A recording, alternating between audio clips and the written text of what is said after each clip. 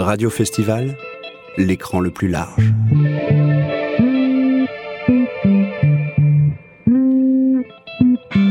Florence Leroy avec Fabrice Leclerc. Le dernier tapis rouge, la dernière montée des marches, le soleil enfin sur la croisette, un peu tard, mais enfin. Des équipes de films excitées, angoissées, qui sont en train de rejoindre leur berline noire pour accéder à ce fameux tapis rouge.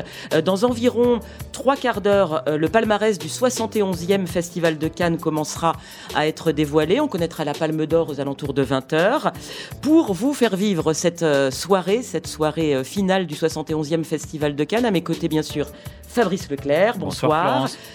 D'autres membres de l'équipe prestigieuse de Radio Festival, Marie-Noëlle Dana, bonsoir. Bonsoir. Yves Bongarçon, bonsoir. Et puis Xavier Le Herper de l'Obs et de la 7e Obsession, qui a été souvent avec moi dans les moments critiques pendant toute cette quinzaine pour commenter les films et débattre des films en compétition. Bonsoir Xavier. Bonsoir à cette équipe qui respecte la parité. 2 femmes, 2 hommes, bravo. 2 femmes... 2 hommes et moi, je m'exclus. Ah oui. Je rejoins une équipe qui respecte la parité. Et moi, alors, je me place vraiment du côté des hommes et des femmes. Voilà. N'hésitez pas, voilà, déplacez-moi. Dans un des grands thèmes, d'ailleurs, grande thématique de cette édition. Absolument. Voilà, très bien, parfait. On va donc vivre cette soirée en direct. Pour le moment, je vous le disais, les premiers invités se pressent en bas des marches. On a vu d'ailleurs passer déjà quelques équipes de films, notamment l'équipe du film Aïkia du Kazakh Sergei Dvortsevoy avec son actrice Samal Yeslamova. Ça donne peut-être quelques indices quant au palmarès à venir. Je voudrais signaler qu'après cette cérémonie de clôture aura lieu la projection du film de clôture, comme chaque année. Ce film, cette année, c'est celui de Terry Gilliam, L'homme qui tua Don Quichotte. Ce n'est pas rien, parce que c'est une véritable épopée que ce film. Il a fallu 20-25 ans à Terry Gilliam pour en arriver là. Ce film a failli ne pas être projeté ici à Cannes. Il a même failli ne pas sortir en salle aujourd'hui. On va y revenir. Je vous propose d'écouter un extrait de ce film que regarderont tout à l'heure les invités de la cérémonie de clôture. Et puis, on va en parler plus en détail. Don Quixote de la Mancha, come to restore the lost age of chivalry. Well, I wrote that. Blasphemer! A hand of our God in heaven wrote me. Can I read? The peasant like you cannot read. I will sound the words, and you can look at the pictures. He actually believes he's Don Quixote. This is going to be fun. He's a saint. He's insane. Don Quixote!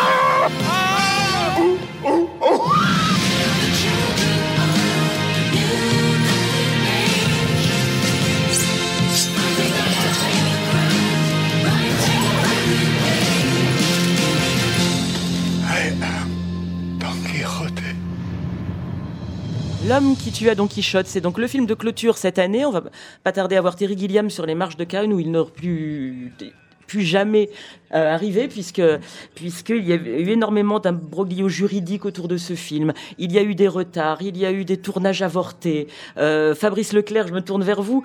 Jusqu'au dernier moment, ce film a failli ne pas être projeté à Cannes, ne pas sortir en salle aujourd'hui à cause encore de droits, de problèmes de financement et notamment d'un producteur qui s'appelle Paolo Branco. Paolo Branco qui a signé le festival en référé parce qu'il considérait, il a été l'un des producteurs qui a été à un moment sur le sujet, ça fait quelques années, il s'est retiré, mais il considérait avoir toujours des droits sur le film et donc il a reproché au festival de programmer le film sans son accord et il a donc fait une action en justice qui bien sûr est tombée juste avant le début du festival parce que sinon c'est pas rigolo et le référé a été autorisé a été donné dans les jours qui ont suivi et la projection peut se faire ce soir à Cannes, le film peut sortir dans les salles.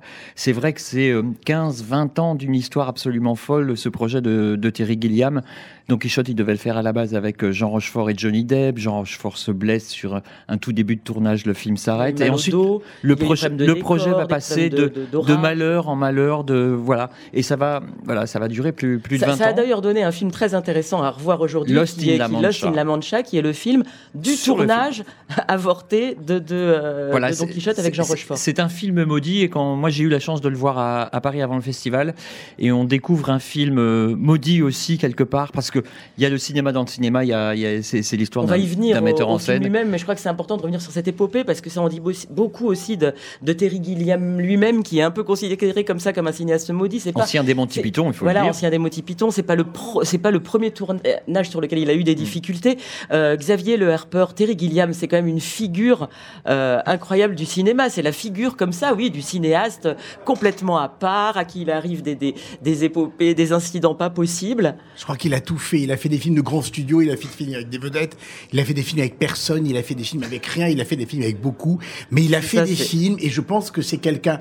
Tout n'est pas parfait, tout n'est pas à garder au panthéon du cinéma, mais c'est une personnalité qui ému vraiment depuis le début de sa carrière et jusqu'à encore aujourd'hui par une pugnacité, une envie de faire du cinéma, et ça se voit. Peut-être son défaut, c'est le trop plein. On a l'impression que dans chaque plan, il y en a 8 qui cohabitent, ils sont pas à l'aise, les plans se télescopent, mais en même temps, il y a une envie, il y a un désir de cinéma, il y a une folie, il y a un imaginaire, et je crois que c'est ce qu'on aime en fait chez Terry Gilliam. Ce sera jamais un cinéaste sage, ce ne sera jamais un cinéma sage, mais c'est un cinéma bouillonnant, et on a tellement besoin de ça à une époque où, surtout aujourd'hui, où le cinéma se veut respectable, présentable, tout est une forme de plan de carrière. Il n'y a jamais eu ça chez Gilliam, et il le prouve encore aujourd'hui. Je n'ai pas encore vu le film, mais j'ai super envie d'arriver à Paris et d'aller voir ça. Je donne très vite la parole à Yves Bongarçon. Je rappelle quand même quelques grands titres pour nos auditeurs de Terry Gilliam. Donc vous l'avez dit, les Monty Python, Brasil, le Baron de Munchausen, l'Armée des 12 singes, Las Vegas Parano. D'ailleurs, il est venu plusieurs fois à Cannes.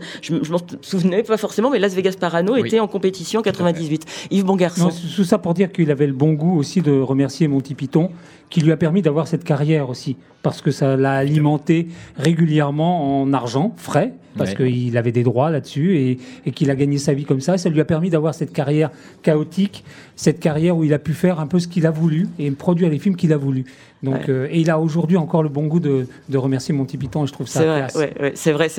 Mais cette carrière, on le disait, ponctuée sans arrêt comme ça de drames, de décors qui marchent pas, de costumes qui brûlent, je ne sais quoi. Enfin, sur plein de tournages, il y a eu ça. Des acteurs qui meurent pendant le tournage, qu'il est obligé de cloner, de remplacer. Oui. Heath Ledger qui était mort, pendant le Docteur Parnassus. Et il en fait une idée extraordinaire, c'est-à-dire qu'il prend d'autres comédiens qui ne lui ressemblent pas pour jouer le rôle, et subitement il rebondit là-dessus, et avec une imagination et un hommage aussi à l'acteur disparu. Voilà, c'est quelqu'un qui ne s'arrête devant rien. Il a un côté wellésien. Oui, absolument. Mais aujourd'hui, il est tellement atypique qu'il est indispensable, en fait. Fabrice. Il faut dire quand même, le film est très touchant, et à la rigueur. C'est ça, il faut absolument venir à ce film maintenant qu'on va découvrir ce soir. L'homme qui tua Don Quichotte, qui est nourri, en fait, tous ces incidents qui sont produits, puisqu'on assiste au tournage. Je pitch très rapidement et je vous laisse la parole. On est avec Adam Driver, donc il s'appelle Toby dans le film, qui est un réalisateur, alors à la mode, de pubs, de clips, etc., qui est sur un tournage absolument hallucinant, et qui se trouve être proche du lieu de tournage où il avait tourné son tout premier film, quand il était étudiant, quand il y avait encore de la passion, de l'innocence, une forme comme ça de rigueur, de passion du cinéma. Et ça va être un retour finalement à une forme, de passion, de rigueur et d'enthousiasme sur le cinéma, avec beaucoup d'allées. Après, c'est Terry Gilliam, allées venues, imaginaire, réalité, passé, présent. C'est un film riche de tout ça, Fabrice. C'est un film riche de tout ça. Moi, c'est un film qui m'a beaucoup plus touché qu'il m'a fait rire, parce que les essais de Terry Gilliam dans l'humour dans ce film-là sont pas très réussis, il faut le dire. Pour autant, c'est un film extrêmement touchant, parce qu'il y a cette histoire du film dans le film. Il y a ce que vous disiez, cette histoire de espèce de malheur de 30 ans par lequel il est passé, et qu'il raconte avec légèreté et poésie. Et puis, c'est un film barré, excusez-moi du mot, mais ça part dans tous les sens. Alors parfois, ça se perd, mais ça revient toujours. C'est finalement assez construit, j'ai trouvé. Très touchant. Finalement, pour du Terry Gilliam, Voilà, c'est finalement un film très touchant. Le film d'un comique assagi, d'un grand cinéaste, et de quelqu'un qui arrive au bout de cette histoire totalement essoufflé. Et le pauvre, là, ce soir, quand il va monter les marches, moi, j'espère que le Grand Auditorium Lumière lui réservera une ovation debout. Absolument persuadé. Parce que 30 ans de bataille sur un film, je ne vois pas d'autres exemples dans l'histoire du cinéma. Et ça, c'est vrai qu'on le ressent vraiment. En voyant ce film, on ressent tout cet amour du cinéma, ce que disait Xavier tout à l'heure, c'est-à-dire cette capacité à surmonter toutes les batailles, tous les incidents, tout ce qui se met en travers de sa route. En fait, c'est la version fictionnée de Lost in La Mancha. voyez, il y a un film, il y a un documentaire sur le film et il y a une fiction sur le documentaire du film. Excellents acteurs, Adam Driver, Jonathan Price. Très bien, Jonathan Price qui joue une sorte de Don Quichotte contemporain qui est resté, lui, à l'époque de Don Quichotte. Oui, c'est ça. Des moments totalement fous, je vous le dis, c'est barré. Voilà, on va pas trop le raconter puisqu'il est effectivement en salle, que beaucoup de gens, j'espère, vont aller le découvrir. Mais moi, je m'attends quand même à effectivement beaucoup d'émotions dans la salle ce soir quand Terry Gilliam arrivera. Donc, la montée des marches continue en ce moment. Il me semble qu'on a vu passer quelques autres équipes de films, et notamment l'équipe du film de Matteo Garrone, l'italien, film Dogman, qui fait partie des films assez forts, qui ont un peu secoué la croisette, qui ont partagé mais qui ont secoué la croisette. Je me tourne autour de cette table. Voilà, on est maintenant à une demi-heure du début de l'annonce du palmarès. Quels sont vos envies pour l'instant, le film que vous voudriez absolument voir ce soir au palmarès. Fabrice. Alors moi, je donne une double palme, je l'ai déjà dit, et je vais assumer jusqu'à la fin du palmarès, ensuite j'irai pleurer. Je donne 2 palmes, une à Srebrenikov pour Leto, le réalisateur russe qui a fait un film rock étonnant, ébouriffant, et Jafar Panahi, cinéaste iranien, qui lui, dans un tout autre genre, a fait un film très poétique sur l'Iran, la province iranienne, avec des femmes, avec cette société qui n'arrive pas à décider entre modernité et tradition. Et pourquoi je leur donne une palme d'or? Parce que ce sont 2 réalisateurs qui n'ont pas pu venir à Cannes, qui sont assignés à résidence, qui sont retenus par les autorités de leur pays. On a beaucoup parlé des femmes, on a beaucoup parlé des minorités, on a beaucoup parlé de plein de choses cette année à Cannes. Je le redis, je trouve qu'on n'a pas assez parlé du respect de la liberté et des auteurs, et du fait que ces 2 hommes-là soient emprisonnés. Ce sont des artistes, ils ne peuvent pas défendre leur travail. Moi, en tout cas, ça me touche, et c'est pour ça que je leur donne une double palme d'or. En plus, ils ont fait de bons films. Ça tombe bien. Bien sûr que les films sont bons. C'est aussi une bonne raison. Xavier Le Herper. Moi, je l'avais déjà dit à votre antenne, Florence, Ravi Koreeda ce soir remporte le prix le plus prestigieux du Festival de Cannes, japonais, parce que c'est quelqu'un que j'aime depuis le début. Je trouve que là, il touche à la fois à dans une affaire de famille, je le rappelle. Vous avez raison, à la continuité de ses thématiques, de son style, mais qu'il a réussi à intégrer tout cela dans une histoire qui, à mon avis, peut vraiment toucher un maximum de gens. Et ce serait vraiment pour moi la reconnaissance d'un immense auteur qui a un vrai univers, et puis une histoire qui pourrait toucher le large public. Et c'est bien de temps en temps que la Palme d'Or aussi soit à la fois audacieuse, reconnaisse un auteur, et puis aussi puisse intéresser un large public. Après, moi, mon dernier coup de cœur, il est arrivé hier, je ne l'attendais absolument pas, il m'a chopé à 20h. J'enrageais les efforts conjugués, j'allais dire, de monsieur Thierry Frémaux et de distributeurs parisiens de nous avoir retenu le Nourri Belge-Challenge jusqu'à la dernière minute, en dernière programmation, 3h10 à 20h. On l'a vu à 20h, on est sorti à 23h. Voilà, ils n'ont pas voulu le montrer à Paris, il est placé en dernière situation. Et c'est une merveille de 3h10 absolue. Je n'ai pas vu le temps passer. Il m'a lavé de quelques images de la journée. Il m'a réconcilié avec le entièrement cinéma et d'accord avec le bonheur. Et je trouve qu'il est un acteur principal qui est extraordinaire, et c'est une histoire très belle. Et c'est un des films, tu parlais justement à juste titre, Fabrice, des auteurs empêchés et interdits.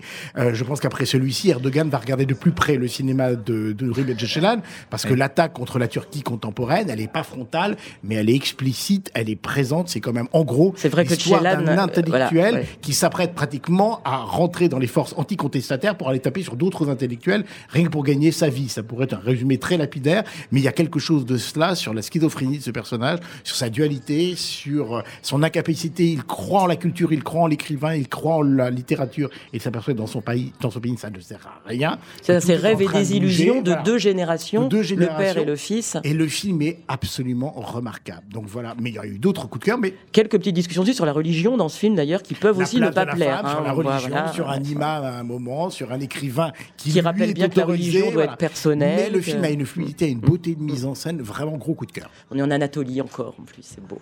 Yves Bongarçon, vous avez eu un gros coup de cœur dans la compétition cannoise cette année? J'en ai eu plusieurs. Je suis loin d'avoir tout vu. Alors attention, je me permets de... Ça n'empêche pas les coups de cœur. Ça n'empêche pas les coups de cœur.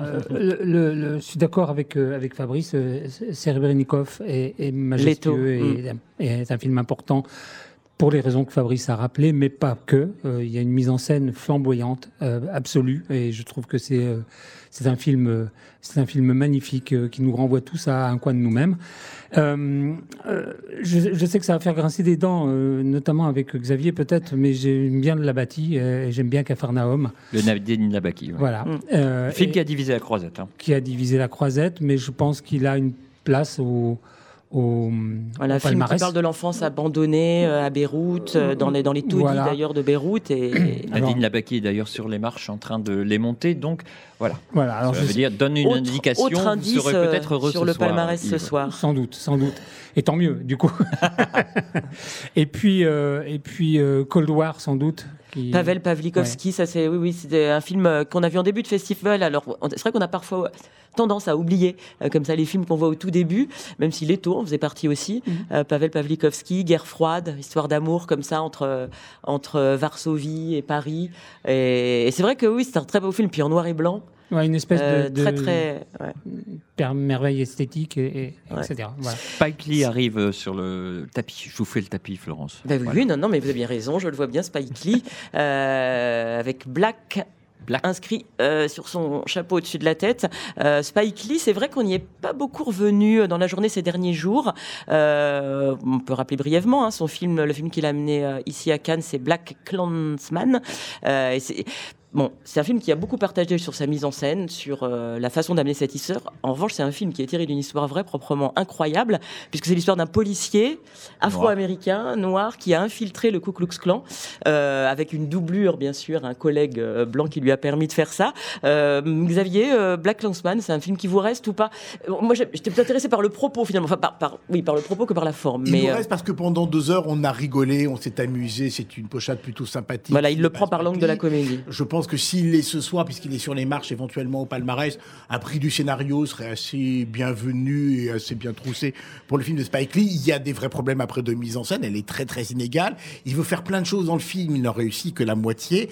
Et après, là, les dents grincent un tout petit peu quand il se croit obligé de manière très opportuniste de ramener tout cela à la récente tragédie de Charlottesville et sa manière de nous balancer des images frontales, sans filtre de l'assassinat de cette jeune femme pendant les manifestations. C'est une manière, je trouve, de récupérer la tragédie du réel pour assurer la promotion de son film.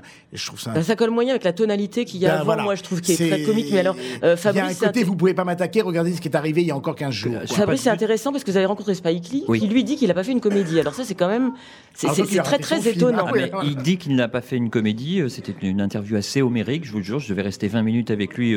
Parce qu'il n'a pas été particulièrement sympathique. Non, il n'est pas particulièrement sympathique. Mais moi, je trouve son film très réussi et je trouve que le fait de faire un pamphlet anti-Trump, parce que c'est quand même aussi ce qu'il voulait faire à travers la comédie, et de finir son film qui a été drôle, qui nous a, c'est vrai, divertis, avec ces images d'une violence brute, terrible, comme ça, balancée à la figure, moi, je trouve que c'est très intéressant. En tout cas, c'est un parti pris de mise en scène qui, moi, me fascine. On y reviendra, mais le brûlot anti-Trump, il est quand même très convenu, très simpliste, très schématique et très comme facile. Trump.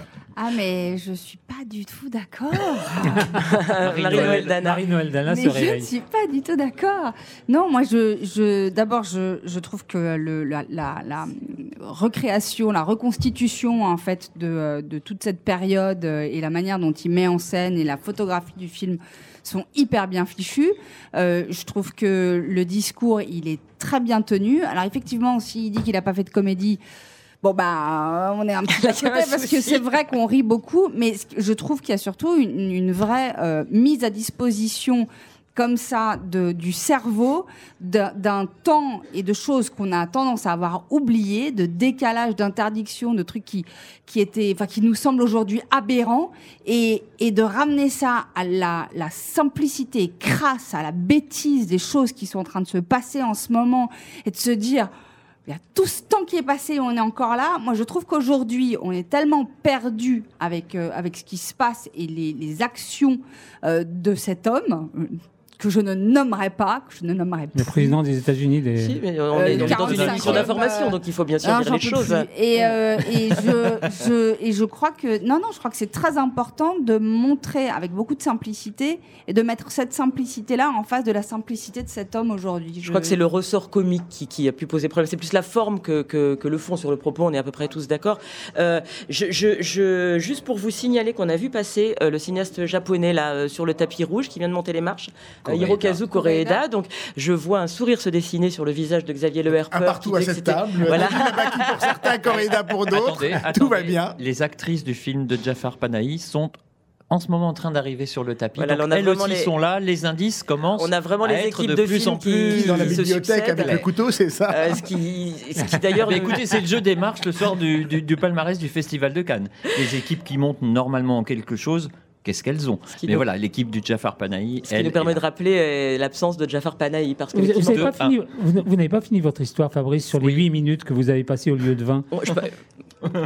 Non, écoutez, voilà, Spike Lee, il est connu pour être un très bon metteur en scène et un personnage pas très sympathique. Il n'avait pas envie de répondre. Voilà. Et si on le braque dès le début, si on lui dit qu'il a fait une comédie, lui ne considère pas qu'il a fait une comédie. L'interview est terminée, voilà. Donc elle s'est vite terminée. C'est pas grave du tout. Moi, j'aime bien les films et tant pis si le cinéaste a un sale caractère. Oui, vous parliez de l'équipe du film de Jafar Panahi qui est montée. C'est vrai que quand on voit comme ça des comédiennes monter sans leur réalisateur, ça rappelle pour le coup ce qu'on disait bien tout à l'heure, ce que vous disiez bien tout à l'heure, que Jafar Panahi, lui, est assigné à résidence en Iran. Peut-être rappeler un petit peu pourquoi. Il est assigné à résidence, il a interdiction de donner des interviews, il peut se déplacer en voiture, voilà, et encore, de sortir du territoire. Pour avoir en fait. En fait, il a fait des manifestations contre le pouvoir. Il a fait plusieurs films qui ne plaisaient pas et il a manifesté une fois contre le pouvoir. Il a été condamné à 20 ans d'interdiction de sortie du territoire iranien. Il est interdit de faire des films et pourtant cette interdiction-là, il ne l'utilise pas. Voilà, il continue à faire des films et il n'a pas le droit de donner des interviews. On va rappeler que Taxi Téhéran, son précédent film, il l'avait tourné avec toute petite caméra dans un taxi. C'était génial de faire ça. Il tourne son film dans une voiture et lui ne sort jamais de la voiture. Et à l'écart, dans les montagnes, Xavier Le Herper. Le cinéma iranien, ça fait longtemps quand même qu'il doit sans cesse comme ça contourner un petit peu les interdictions. Il y a eu un cinéma, je sais pas, de Kiarostami qui était très comme ça métaphorique. Il y a maintenant lui qui tourne en voiture. C'est quand même étonnant. Ce qui est formidable, c'est que Panahi pourrait jouer le doloriste. On m'interdit d'eux, on m'empêche d'eux. Et de toutes ces interdictions-là, il fait une force cinématographique. Il y avait un film qui était un peu compliqué parce que plus abstrait, plus théorique, où il était entièrement chez lui à reconstituer un film, à l'écrire.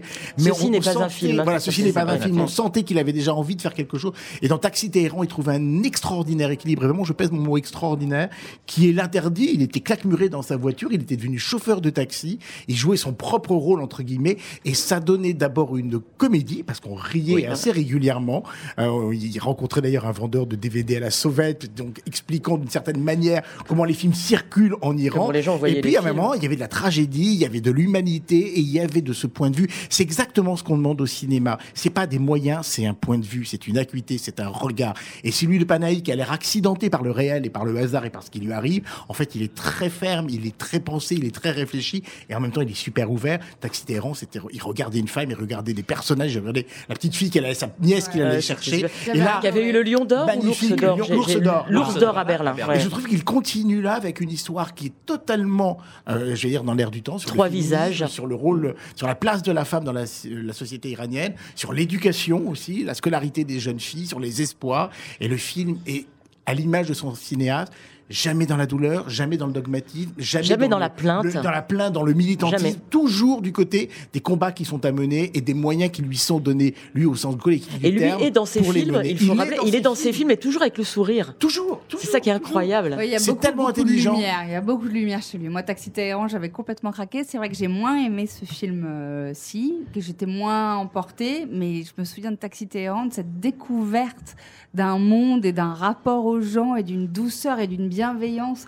Il y a de la lumière qui sort de cet homme. Quoi. Je ne sais pas si on pourrait faire un lien, mais on parlait tout à l'heure de Thierry Gilliam qui a toujours dû se battre contre des embûches comme ça et tout. Il y a quelque chose de ça, parce que Jafar Panahi, il doit se battre aussi contre des choses tout le temps et ça donne un cinéma finalement très créatif. Il faut inventer. Oui, très clairement. Panahi, dans ses 2 derniers films, sa voiture, je le disais à midi dans une autre émission, sa voiture, c'est à la fois son studio de cinéma et sa prison. Et il n'en sort pas dans et son 3 visages. Et sa façon de regarder. Dans 3 visages, il y a une scène étonnante où la femme qui l'accompagne, qui est une actrice, va dormir dans une maison et lui reste dormir dans sa voiture. Elle vient le voir en pleine nuit pour lui parler. Il ne peut pas sortir de sa voiture. Il ne peut pas sortir de chez lui, mais pourtant il filme l'Iran à travers les vitres de sa voiture. C'est aussi un petit peu toute l'hypocrisie, j'allais dire, quand même, de ce pouvoir iranien qui met des interdictions, puis qui finalement laisse quand même un peu filmer, puis qui, bon, voilà. Ce que me racontait un petit peu le distributeur des 2 films iraniens, d'ailleurs, Alexandre Malégui à la tête de Memento, il dit, oui, il y a des interdictions, ils n'ont pas le droit, mais finalement, on laisse quand même sortir 2-3 trucs, et puis, enfin, voilà, c'est quand même... films. L'Iran sait très bien que les films de Jafar Panahi sortent de manière illégale de leur territoire, et ils les laissent sortir, évidemment. Une palme d'or à Jafar Panahi, ça serait une forme de militantisme de la part du festival ? Oui, mais on ne peut pas donner une palme à Jafar Panahi si on ne la donne pas à Srebrenikov, pour moi, ce qui me paraît une logique implacable. Les 2 sont dans la même situation, soit on récompense l'un et l'autre du même prix, soit on donne un prix différent à Jafar Panahi. Je voudrais qu'on en vienne un petit peu, la montée des marches se poursuit. Je vous l'ai dit, on a vu passer effectivement Spike Lee, ça y est entré dans la salle du Grand Théâtre Lumière. Hirokazu Koreeda, le japonais, est en train de saluer les photographes. Voilà, les équipes de films commencent à arriver. En dernier lieu, tout de suite, là, en bas des marches, on aperçoit la réalisatrice italienne Alice Rohrwacher. Alors là, j'en suis absolument ravie, pour ne rien vous cacher. C'était l'une des benjamines, je crois, de cette compétition. Elle a 36 ans, Alice Rohrwacher. Elle a vu le grand prix du jury pour son 2e film à Cannes il y a 4 ans qui s'appelait Les Merveilles. Et elle est en compétition cette année avec Heureux comme Lazzaro. Et elle est là en bas des marches, donc encore sans doute un petit signe pour le palmarès qui ne va pas tarder à être dévoilé. Et puis juste après toutes ces équipes de films qui montent les marches, il y aura évidemment le jury de cette 71e édition qui forcément là, est dans une voiture qui ne va pas tarder à arriver, présidée cette année, je le rappelle, par Cate Blanchett, l'américaine. Qui a entendu un petit peu comment ça se passait ? Moi, j'ai entendu dire qu'ils se réunissaient très, très souvent. Il y avait énormément de discussions, Fabrice. Oui, il y avait énormément de discussions. Il y a eu beaucoup de réunions d'étapes. Manifestement, on a égrené et élagué les films au fur et à mesure. Ils étaient très studieux, paraît-il. Et ils n'ont pas été à la Villa d'Omergue comme ils vont de nature le jour du palmarès pour aller délibérer. Ils sont dans un autre endroit qu'on ne connaît pas encore. Dans un château, paraît-il. Et que le palmarès s'est fait relativement rapidement entre eux. Sans doute parce qu'ils ont beaucoup discuté, j'imagine. Parce que vraiment, moi, c'est ce que j'ai entendu, c'est qu'ils avaient beaucoup discuté au fur et à mesure. On a dit que Cate Blanchett, j'ai entendu dire, avait beaucoup pleuré, notamment au film d'Alice Rohrwacher, Heureux comme Lazzaro, mais aussi ça, au film de Godard. Dit à 4 ou 5 films. Donc, un film de Godard, au film de Nadine Labaki, voilà. Il y a peut-être une conjonctivite en même temps. Un problème de climatisation, moi, je suis sûr. Je rappelle un petit peu quand même qu'il y a dans ce jury, il y a les comédiennes Kristen Stewart et Léa Seydoux, il y a les réalisateurs Robert Guédiguian, Denis Villeneuve, il y avait Ava DuVernay, Chang Chen, Kat Janine, chanteuse, le réalisateur aussi russe Andrei Zyaginsev.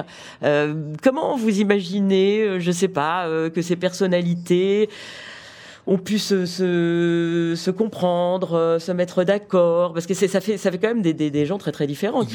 Kristen Stewart avec Andrei Zyaginsev, Léa Seydoux, je sais pas, avec Kat Janine, Robert Guédiguian, dont on connaît l'engagement à gauche. Moi, je crois que quand Thierry Frémaux compose son jury, il ne le fait pas du tout par hasard. Certes, c'est un jury très féminin, un jury hollywoodien et européen. Enfin, il y a tout ce qui représente le cinéma international. C'est quand même un jury qui a du goût pour le cinéma d'auteur. Et cette année, on a vu un retour du cinéma d'auteur dans cette compétition. Donc, je pense que le palmarès sera sûrement dans cette veine-là, c'est-à-dire un retour au cinéma d'auteur. Voilà.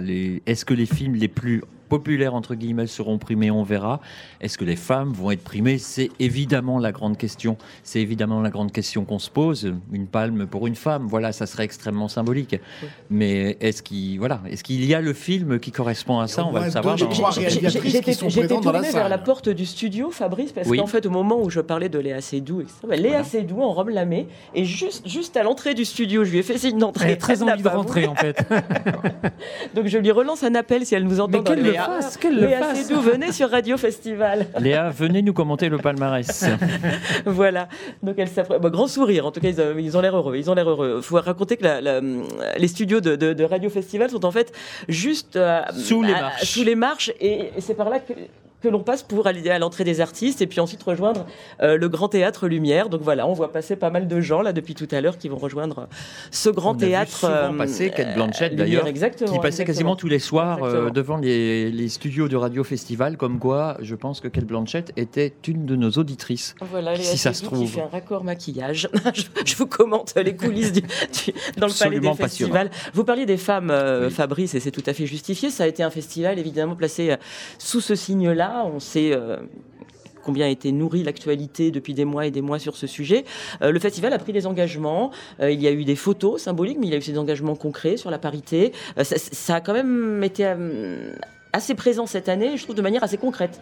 Oui, ça a été très concret. Des femmes dans le jury, des femmes en sélection, des femmes peut-être primées ce soir. Le Women in Motion qu'organise la société Kering, qui s'interroge pendant plusieurs jours ici à Cannes avec de nombreuses conférences sur la présence des femmes dans le cinéma. Oui, il y a eu une vraie volonté. Il y avait même une hotline. Et puis ce document sur la parité, surtout, qui a été signé, parité dans les différentes sélections, les jurys, le fait qu'il y ait une transparence là-dessus. Et une hotline qui était signé par la Semaine de la Critique, la quinzaine des réalisateurs et Thierry Frémaux. Non, je voulais juste finir la signature. La hotline, oui, la hotline. Une hotline qui a été mise en place si jamais des femmes avaient été. Et il y a eu une plainte déposée, mais qui a été laissée sans suite. C'est l'information que j'ai eue ce matin. D'accord.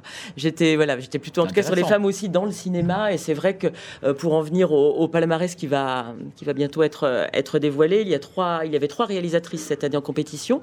On a vu 2 réalisatrices monter les marches, Nadine Labaki, je le rappelle, la libanaise, et puis Alice Rohrwacher, l'italienne. Aucune palme d'or depuis Jane Campion, il y a 25 ans, pour la leçon de piano. Est-ce que tout de même, ça serait une belle chose ça plaide que pas ça pour le cinéma enfin japonais, ça, ce soir. Hein. Ah, c'est vrai. Oui, mais enfin, il pourrait avoir le Grand Prix du jury. Dans le jardin de Xavier. Non, mais est-ce que c'est important? Si on récompense le sexe du réalisateur, alors là, on tombe très bas en termes de cinéma et d'acuité cinéphilique. Mais en même temps, ça va simplifier les débats. Tout va bien. Est-ce que c'est important quand même que les palmarès fassent place à ça, ou est-ce que ça ne doit pas du tout être pris en compte?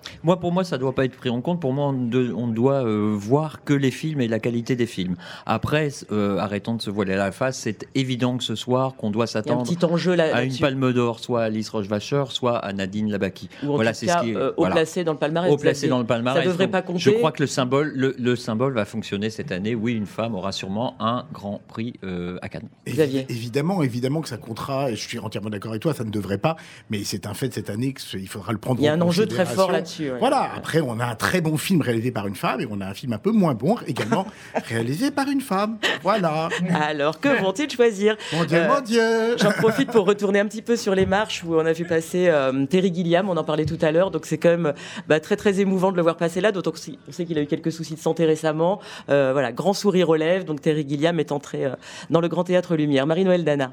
Je voudrais rappeler quand même, pardon de mettre le pied là au milieu comme ça, je voudrais rappeler quand même que c'est pas seulement une histoire du sexe du réalisateur, c'est-à-dire moi je ne suis pas pour les quotas et je suis pas pour qu'il y ait une femme à la Palme d'Or juste parce qu'il faut une femme avec une Palme d'Or aujourd'hui. En revanche, ce qui est important, c'est que ce festival cette année, cette édition, a aussi fait une place énorme au regard féminin, c'est-à-dire que c'est pas, les femmes traitent pas les mêmes sujets. Les femmes, clairement, là, aujourd'hui, pendant ces 15 jours, on a vu des choses montrées avec des points de vue et se changer, faire de la place aux points de vue multiples des femmes, c'est très important. Elle est là, l'importance du débat. Il me semble. Dans quoi je sais pas moi. Par exemple, on prend Alice Rohrwacher ou mettons Nadine Labaki.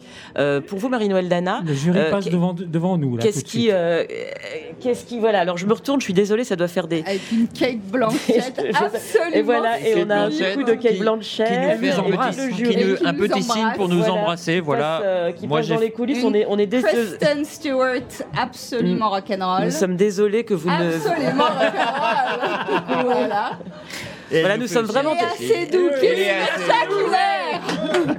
Nous sommes désolés que vous ne partagiez pas ce moment-là avec nous et les images, parce que voilà, je vais essayer de vous le mettre un petit peu en scène. Donc on est dans un studio qui est séparé. Vous avez adressé un grand sourire aussi. Séparé de cette entrée des artistes par juste une vitre. Donc évidemment, les invités ou les gens, une grande baie vitrée, nous voient, on les voit, et voilà, ils étaient tous très souriants.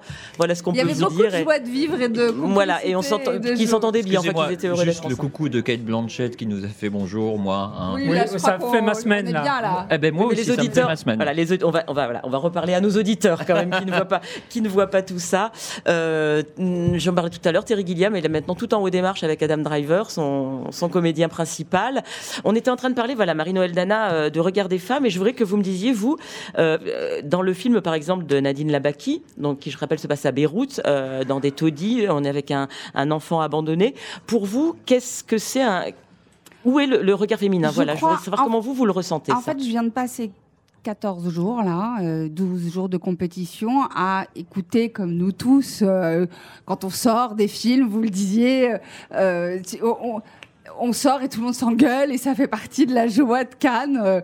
Et moi, il y a quelque chose qui me marque beaucoup et qui me heurte un peu, c'est en permanence d'entendre que le film de telle réalisatrice est un peu mélo, le film de tel autre réalisateur, elle en fait des caisses. Et en fait, après 12 jours, j'en arrive à la conclusion qu'une certaine sentimentalité, une certaine sensibilité semble être des défauts. Et je ne suis pas d'accord pour que aujourd'hui on se dise que parce qu'un film est dans la sensibilité, dans une forme de délicatesse d'émotion, un trop plein d'émotions, que ce soit un problème, parce qu'il se trouve qu'on est très nombreux et nombreuses à être des grands sentimentaux, à être sensibles, et je pense que c'est important, et je crois qu'il faut arrêter de voir ça comme un défaut. Je crois pas que le film d'Alice Rohrwacher pour le coup est pas ultra. Bonjour Robert Guédiguian. Robert Guédiguian arrive juste un instant. Venez nous faire coucou. Ça va faire très bizarre à nos auditeurs d'entendre des cris comme ça. Mais je pense que nos auditeurs sont contents. Ils doivent se dire c'est cool. Mais c'est vrai que je reconnais que dans le film de Nadine Labaki, on peut évoquer aussi le film d'Eva Husson, la française, Les Filles du Soleil, qui parlait de combattantes, un groupe de combattantes kurdes en Irak contre des islamistes, où il y avait aussi cette forme. Où on lui a reproché énormément justement ça aussi, c'est-à-dire d'en faire trop, d'amener trop de sentiments, de larmes, ces femmes qui sont aussi mères. C'est ça que vous... Oui, c'est-à-dire que je pense qu'il était plus important concernant le Eva Husson qui, effectivement, je crois qu'on est tous d'accord, comporte d'immenses maladresses. Il y a des scènes... de grâce, mais il y a vraiment des immenses maladresses cinématographiques dans ce film. Mais le sujet est traité de manière maladroite. Et donc là, c'est pas... Donc on en revient à dire que finalement, il n'y a pas de regard... Enfin, il n'y a pas réellement de regard féminin ou masculin. Il y a des films réussis. Non, je pense qu'il y a des sujets que des femmes vont traiter de manière différente, et je pense que c'est important de respecter, de donner la place à ces regards sur ces sujets. Fabrice Leclerc. On avait 3 regards féminins dans cette compétition. On avait beaucoup plus de regards féminins dans la sélection parallèle Un certain regard, qui est aussi décidé par Thierry Frémaux, qui fait partie de la sélection officielle. Là, oui, il y avait des films de femmes avec des regards différents, avec des points de vue différents, des films que n'auraient pas pu faire des hommes, en tout cas, ils les auraient pas fait comme ça. Et moi, je trouve que cette question de la femme et de la cinéaste femme et du goût féminin, c'est largement exprimé dans Un certain regard, peut-être un peu moins dans la compétition. D'autant que oui, les 3 films de femmes dans la compétition, que ce soit celui d'Alice Rohrwacher, de Eva Husson et de Nadine Labaki, sont très différents.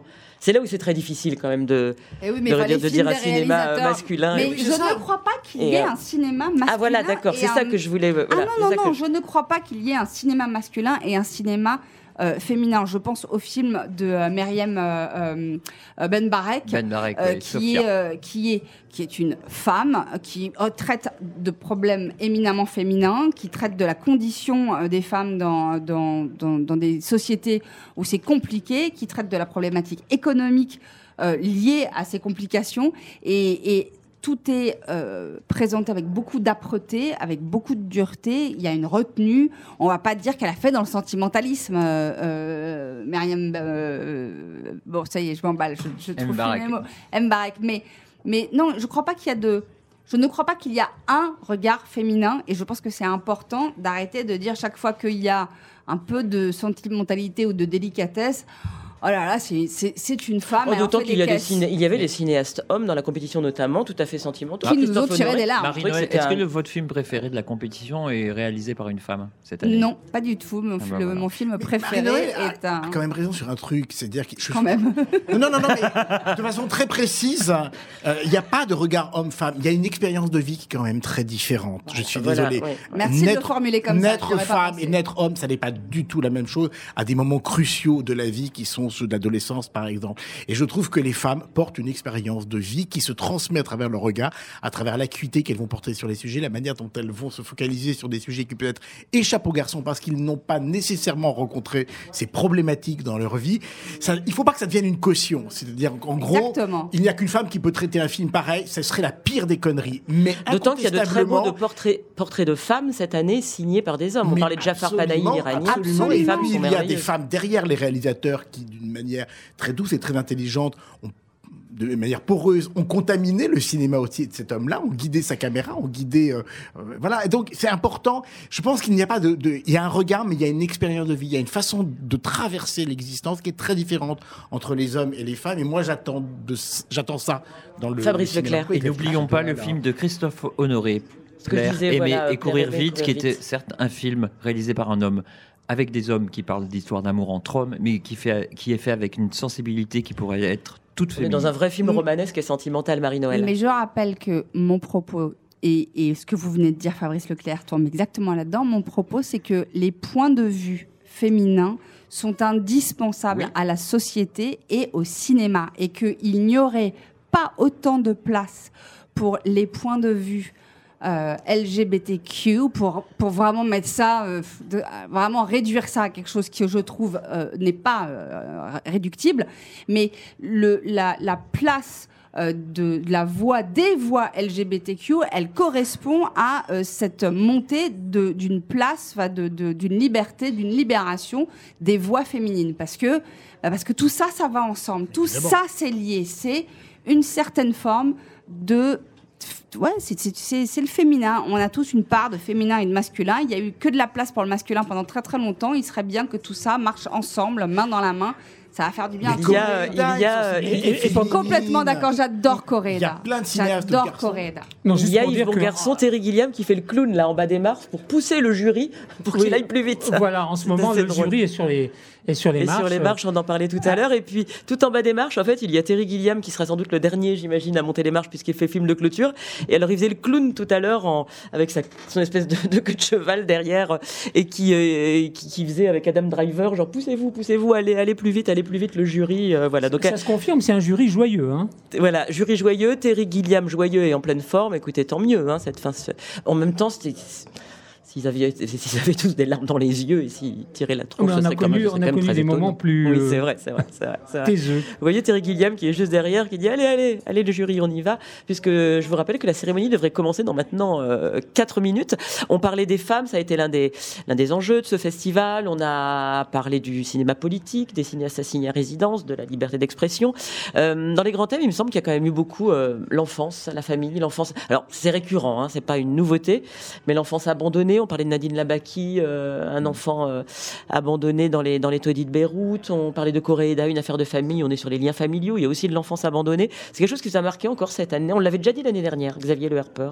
Oui, c'est une thématique qui traverse l'histoire du cinéma. Oui, de toute manière. Depuis le Kid jusqu'au voleur de bicyclette, il y a pas mal d'enfants, effectivement. Et on revient à ce qu'on disait, c'est-à-dire qu'il y a une multiplicité de regards qui ont été portés sur l'enfance délaissée, sur l'enfance écartée, sur l'enfance privée, de plein de choses. Il y a même des enfants dans le très beau film d'Alice Rohrwacher qui est extrêmement intéressant aussi.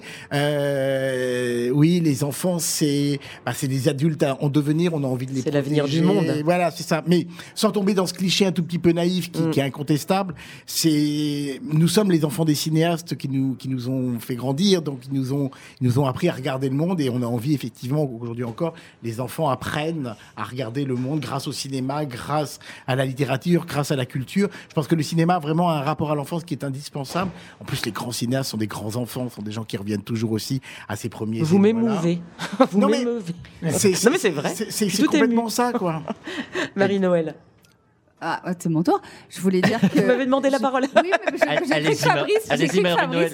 Je vous ai donné la parole pendant 15 jours, je continue. Je crois que ce regard, justement, sur l'enfance et sur la famille, il est très représentatif d'un point de vue sur le monde qui va très mal. La manière dont on traite nos enfants, elle est le reflet de la manière dont on traite la société et la vie. Et je trouve que là, cette année... Je me suis dit, quand même, ça va pas super fort. Et je me suis dit que ça donnait envie encore plus de respecter et de grandir et de protéger. C'est ce que montre très bien Capharnaüm. Absolument. Fabrice Leclerc. Mais le Coréeda aussi. Petit à petit, quand même. Fabrice. Non, j'essaie d'en placer une, mais avec Marie-Noël, c'est dur. Je me tais, je regarde. Pendant 15 jours, j'ai essayé. Vous avez dans Sous les marches. Non, je voulais juste qu'on n'oublie pas non plus un troisième thème qui a transcendé beaucoup de films, notamment dans les sections parallèles, c'est la quête de l'identité sexuelle. Bien sûr. Ouais. Chez les jeunes, chez les moins jeunes, mais il y a eu beaucoup ce thème aussi qui est aussi un thème récurrent en ce moment. Donc c'est vrai que les films des couples, voilà, c'est vraiment la sexualité dans tous ses états, c'est-à-dire homosexuel, hétérosexuel, de genre, d'incertitude du genre. Et c'est pas mal, je trouve, après les débats un petit peu scandaleux qui ont traversé la France, que 2-3 films comme ça, je pense à Border par exemple, qui a eu le Grand Prix d'un certain regard. Parlez-nous de ce film. Il y a une inversion des genres à un moment qui est assez stupéfiante et qui a beaucoup déconcerté. Border, c'est ce film avec ce personnage de femme. De femme très laide, qui a un talent extraordinaire. Elle renifle la culpabilité, elle renifle votre embarras. Et la honte, honte a une odeur. Donc elle travaille évidemment à une frontière, Border, elle est agent des douanes, et dès que quelqu'un passe avec une petite fiole d'alcool frelatée, elle fait comme ça, et elle le détecte. Après, c'est une autre histoire qui va commencer, film d'une grande finesse, comme on l'aura remarqué dans ce résumé à peine partial, mais dans lequel il y a une scène, effectivement, de sexualité assez improbable et assez connue. Qui a eu quel prix, rappelez-le? Le Grand Prix d'un certain regard. Alors, on pourrait justement en profiter, un certain regard, Fabrice, je me tourne vers vous. Et un prix d'interprétation pour Girl aussi, donc le genre, c'est vraiment invité cette année. Vous connaissez tout ça par cœur. Le palmarès, un certain regard, ça a donné... Alors, c'est Grants, Border, le Grand Prix. Voilà, ce film dont on parlait. Le prix du meilleur acteur a été remis, je fais tout ça de mémoire, a été remis au jeune acteur de Girl, qui pourrait être le film le plus primé de cette quinzaine sur la croisette. Il a déjà 2 prix, la Queer Palm et où on est encore quand même dans cette problématique, puisque donc l'histoire d'une jeune fille. Donc Victor Polter joue le rôle, qui est un danseur à l'école d'Anvers. Il joue le rôle d'une adolescente qui est transgenre, qui est en train de se préparer à faire sa transition. Voilà, c'est ça. C'est l'histoire d'une transition. C'est l'histoire d'une transition, et c'est surtout une histoire universelle sur l'adolescence et le mal-être et l'impossibilité d'être réconcilié tant qu'on n'est pas entier. Et on va sans doute y revenir à ce film, je pense, peut-être. Et le prix de la mise en scène a été remis à Sergei Lonitsa pour Donbass. Voilà, c'est un palmarès, c'est un certain regard qui vous a... Tous les deux, Marie-Noël et Fabrice, vous avez beaucoup suivi dans Sous les marches cette compétition-là, entre guillemets. C'est un palmarès qui vous a séduit ? Ah mais moi, Grant, je le répète, ça fait qu'un... Border, alors ça dépend comment on le dit. Border, c'est le film avec lequel je me suis couchée, levée, il m'habite, ça fait 12 jours que ça dure, je m'en remets pas, j'en parle à tout le monde, j'adore ce film, il y a tout ce que j'aime dans ce film, et franchement... C'est surprenant, parce que c'est pas mon genre. Est-ce que vous auriez à tout hasard une date de sortie ? Non, on n'a peut-être pas encore tout à fait la date de sortie. Si vous nous trouvez reprends mes notes. Voilà, prenez vos notes. Puis si vous nous trouvez ça, on la donnera pour que les gens puissent aller le voir. Fabrice. Et il faut savoir que Girl, je le disais, a été quand même la révélation de ce festival. Les festivaliers en ont beaucoup parlé pendant 15 jours. Je pense que c'est un film qui va avoir du succès, que les gens vont voir. On parle de son metteur en scène, Lucas Dont, comme le nouveau Xavier Dolan flamand. On va sans doute il a un talent absolument étonnant. Voilà, je pense que c'est la découverte peut-être de cette année et que dans 2 ans, 3 ans, on se dira évidemment, il a été primé. Et alors là, je voudrais juste vous faire partager l'image de la fin des marches en ce moment avec Terry Gilliam qui est totalement déchaîné sur la musique de son film, qui fait le chef d'orchestre, qui danse. Quel âge Terry Gilliam je le savais, je l'ai plus, mais enfin 70, 60, facilement 70, même peut-être 80. Et alors qu'il danse en montant les marches, qui est ravi, mais on est absolument ravi pour lui, quoi. C'est vraiment une émotion. Enfin, moi, je trouve assez forte de savoir que c'est ce monsieur du cinéma qui a fait un petit AVC il y a encore une semaine, qui a vu un accident cardiaque il y a 1 an, qui a mis 20 ans à faire ce film Don Quichotte, qui a eu les incidents les plus improbables, que les producteurs ont attaqué, amené en justice, soit là, et on le voit à son visage, hein, Xavier. Je sais pas, vous regardez en même temps. C'est quand même, ça c'est quand même une belle émotion de cette fin de montée des marches. Terry Gilliam. La cérémonie ne devrait pas trop tarder à commencer puisque l'équipe de ce film de clôture va bientôt entrer dans le Grand Théâtre Lumière. Parmi les thèmes que l'on pourrait encore dégager un petit peu de cette compétition en attendant que ce palmarès arrive, qu'est-ce qui vous a frappé aussi? Là, je crois qu'on en a quand même donné beaucoup, mais ou je sais pas, sur peut-être les régions du monde qui étaient là représentées. On a été beaucoup quand même à l'Est, en Asie. Géographiquement, on était vraiment par là cette année. C'est vrai que les États-Unis étaient absents. Oui, alors ça, on peut en parler aussi. Parce alors, que, le cinéma hollywoodien. Il y a Spike Lee qui a monté les marches là, mais oui. Voilà, le gros cinéma hollywoodien populaire était absent. Il y a eu certes la projection de Solo, le spin-off de Star Wars réalisé par Ron Howard. C'était la seule grande avant-première. Il y avait eu une avant-première à Los Angeles, je crois, avant. Deux jours qui était même pas. Oui, il y a d'autres films qui ne sont pas des premières. Oui, bien sûr, mais enfin en plus. Voilà, non, mais c'était quand même le grand événement. C'est vrai qu'il y avait deux représentants américains, Spike Lee et David Robert Mitchell, avec Under the Silver Lake, voilà, qui ont plus ou moins marqué cette compétition, peut-être un peu moins que plus. Et oui, il y avait une absence cette année des grands studios hollywoodiens. Là aussi, c'est cyclique au Festival de Cannes. Il y a des années avec et des années sans. Il y a aussi des programmations avec et des programmations sans. Comment ça peut s'expliquer? C'est cyclique, mais est-ce qu'il y a aussi un problème de financement? Il y a aussi un problème qui devient de plus en plus prégnant. C'est qu'aujourd'hui, quand on lance un film pour les Oscars, un film américain, on préfère le sortir en septembre. Pourquoi? Parce qu'il y a le Festival de Toronto qui est devenu la rampe de lancement des Oscars. Le sortir en mai à Cannes, c'est attendre 9 mois et les films s'oublient vite. Donc, de plus en plus, les grands films hollywoodiens qui pourraient être à Cannes préfèrent aller au Festival de Venise, à Toronto, et ensuite de lancer cette fameuse campagne pour les Oscars, parce que là-bas, on fait de la politique. Pendant 5 mois, on fait campagne pour que le film puisse arriver jusqu'aux votants et donc il fallait montrer dans les nominations, aller serrer les mains. D'influence. Et voilà, là, c'est aussi une question de date et de stratégie des studios hollywoodiens, stratégie qui avait été inventée et portée par Harvey Weinstein depuis de nombreuses années. Je me posais la question tout à l'heure, d'ailleurs, en me disant, la chute d'Harvey Weinstein, est-ce que c'est pas aussi une des raisons un impact. Pourquoi le Festival de Cannes, cette année, a moins de représentants hollywoodiens, puisque Harvey Weinstein, durant de longues années, a amené beaucoup de ses films ici à Cannes. Et il en a même acheté, The Artist. Est-ce que ça a manqué, selon vous, cette année, cette présence des gros studios américains, du cinéma américain? Vous aviez le Harper. Ça vous a manqué? Vous l'avez remarqué en voyant les films, ou finalement... Honnêtement, moi, ça m'a pas manqué. D'abord parce que les 2 films américains n'étaient pas non plus des petits films d'auteur. C'était des films qui combinaient à la fois une vraie personnalité et puis un potentiel public. Hein. Alors, il y en a un qui nous a un peu déçus par rapport à l'autre, peut-être. C'est vrai que le Spike Lee se dégage vraiment plus en termes de réussite populaire, politique, anarchique, enfin tout ce qu'on aime effectivement chez lui. C'est un grand studio, Universal. C'est un grand studio qui le sort, voilà. Moi, ça m'a pas manqué. D'abord, est-ce qu'il y avait des gros films américains qui étaient prêts et qui auraient pu débarquer sur la croisette? On est bien d'accord. Solo, non, c'est le seul qui sortait. Oui, ben voilà. Après, moi, j'ai aimé la manière dont, en 21 films, effectivement, le festival a tracé des topographies des territoires de cinéma géographique, mais aussi d'inspiration, de thématiques. Je n'aime pas tout, mais ça, encore une fois, je ne viens pas ici pour qu'on me serve 21 films uniquement pour Xavier Le Harper. Ce serait très orgueilleux de ma part. Ah oui, ça serait embêtant. Hein. Je crois que certains s'ennuieraient. Tant que c'est pas Fabrice Leclerc. Et en même temps, mais voilà. Ça bâche sur Radio a une diversité, il y a une complémentarité, il y a effectivement des sujets qu'on retrouve de film en film avec des traitements différents. Moi, je trouve que c'est également ce qui est hyper intéressant, hyper là, on était beaucoup en Asie centrale, dans l'Est, et c'était intéressant aussi de voyager là. On a eu des films très différents en termes de mise en scène, qui ont rappelé l'importance de la mise en scène.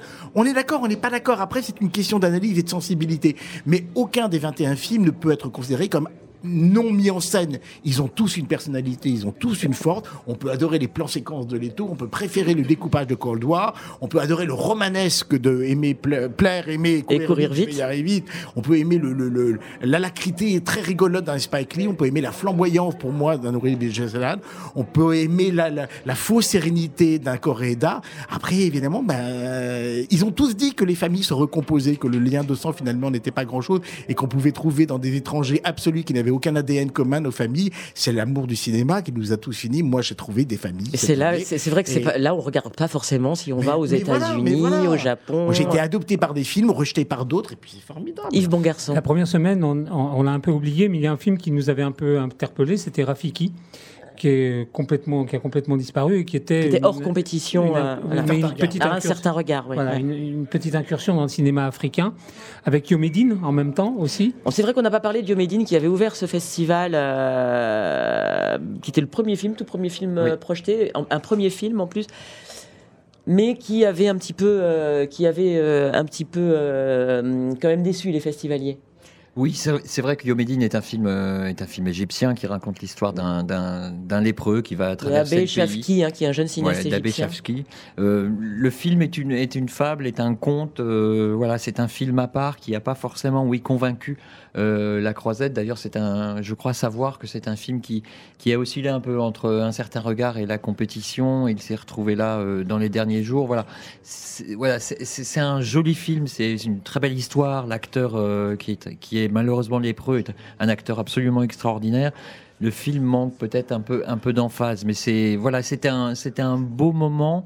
Mais puis ça fait partie des découvertes aussi que nous propose le festival. Vous parliez ceci dit de l'Afrique, Yves, c'est vrai que c'est le continent quand même sous-représenté depuis très longtemps. Ça malheureusement c'est dû quand même à la problème de production, tout simplement. Sud-africain, il me semble aussi. Mais c'est vrai qu'on aimerait bien que.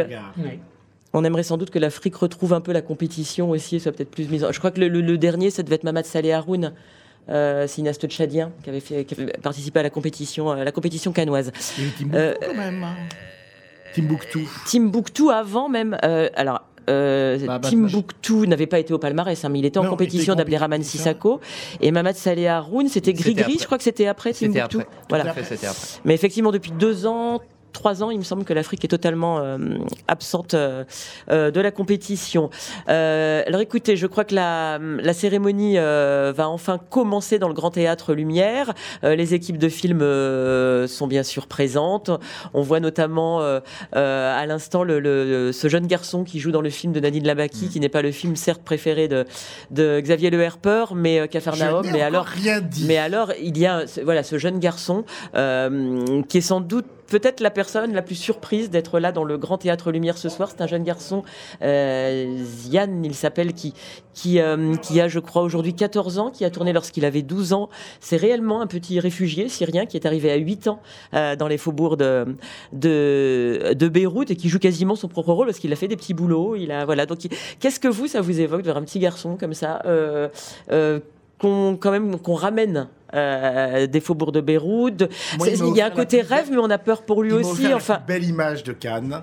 Il s'est endormi pendant la conférence de presse. C'est-à-dire qu'il est au milieu de gens très droits, très en train de réfléchir, de défendre, et il y a ce corps épuisé, qui n'en a rien à cirer du jeu. C'est la conférence de presse, et il est là en train de dormir d'un sommeil réparateur, et j'ai trouvé ça, mais juste bouleversant. Si le film avait été à ce niveau de simplicité et d'émotion, je l'eusse aimé. Hélas, malheureusement.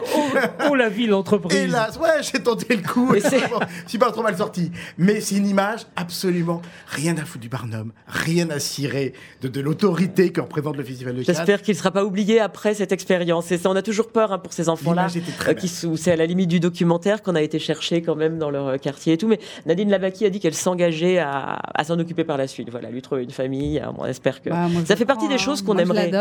Ça fait partie des choses, c'est vrai, qu'on ne suit pas toujours après et qu'on aimerait suivre. Alors la cérémonie, je le disais, vient enfin de commencer. Donc Édouard Baird est sur la scène du Grand Théâtre Lumière. Édouard Baird qui nous refait un sketch assez rigolo, qui avait beaucoup marqué la cérémonie d'ouverture. Hein. Fabrice, ça a été un succès absolu, Édouard Baird, lors de la cérémonie d'ouverture. Vous vous en souvenez, vous, de tout ce qui... Il avait vraiment beaucoup fait rire la salle. Hein. Ouais, il a un talent pour ça. Il a développé cette espèce de flux de poésie c'est comme un pep talk, mais au lieu d'être un pep talk, c'est le discours de motivation, le truc juste avant qu'on parte, soit faire un match, soit pour une compétition, soit pour relever un challenge. Sauf que lui, c'est cette espèce de musicalité, c'est de la poésie, ça donne... Enfin, moi, je suis totalement amoureuse d'Édouard Baird et de sa verve. Je l'aime. C'est très subliminal. Mais non, mais je trouve qu'il nous donne de la poésie à une époque où vraiment c'est compliqué aujourd'hui d'être un poète. Bah lui, il en est un.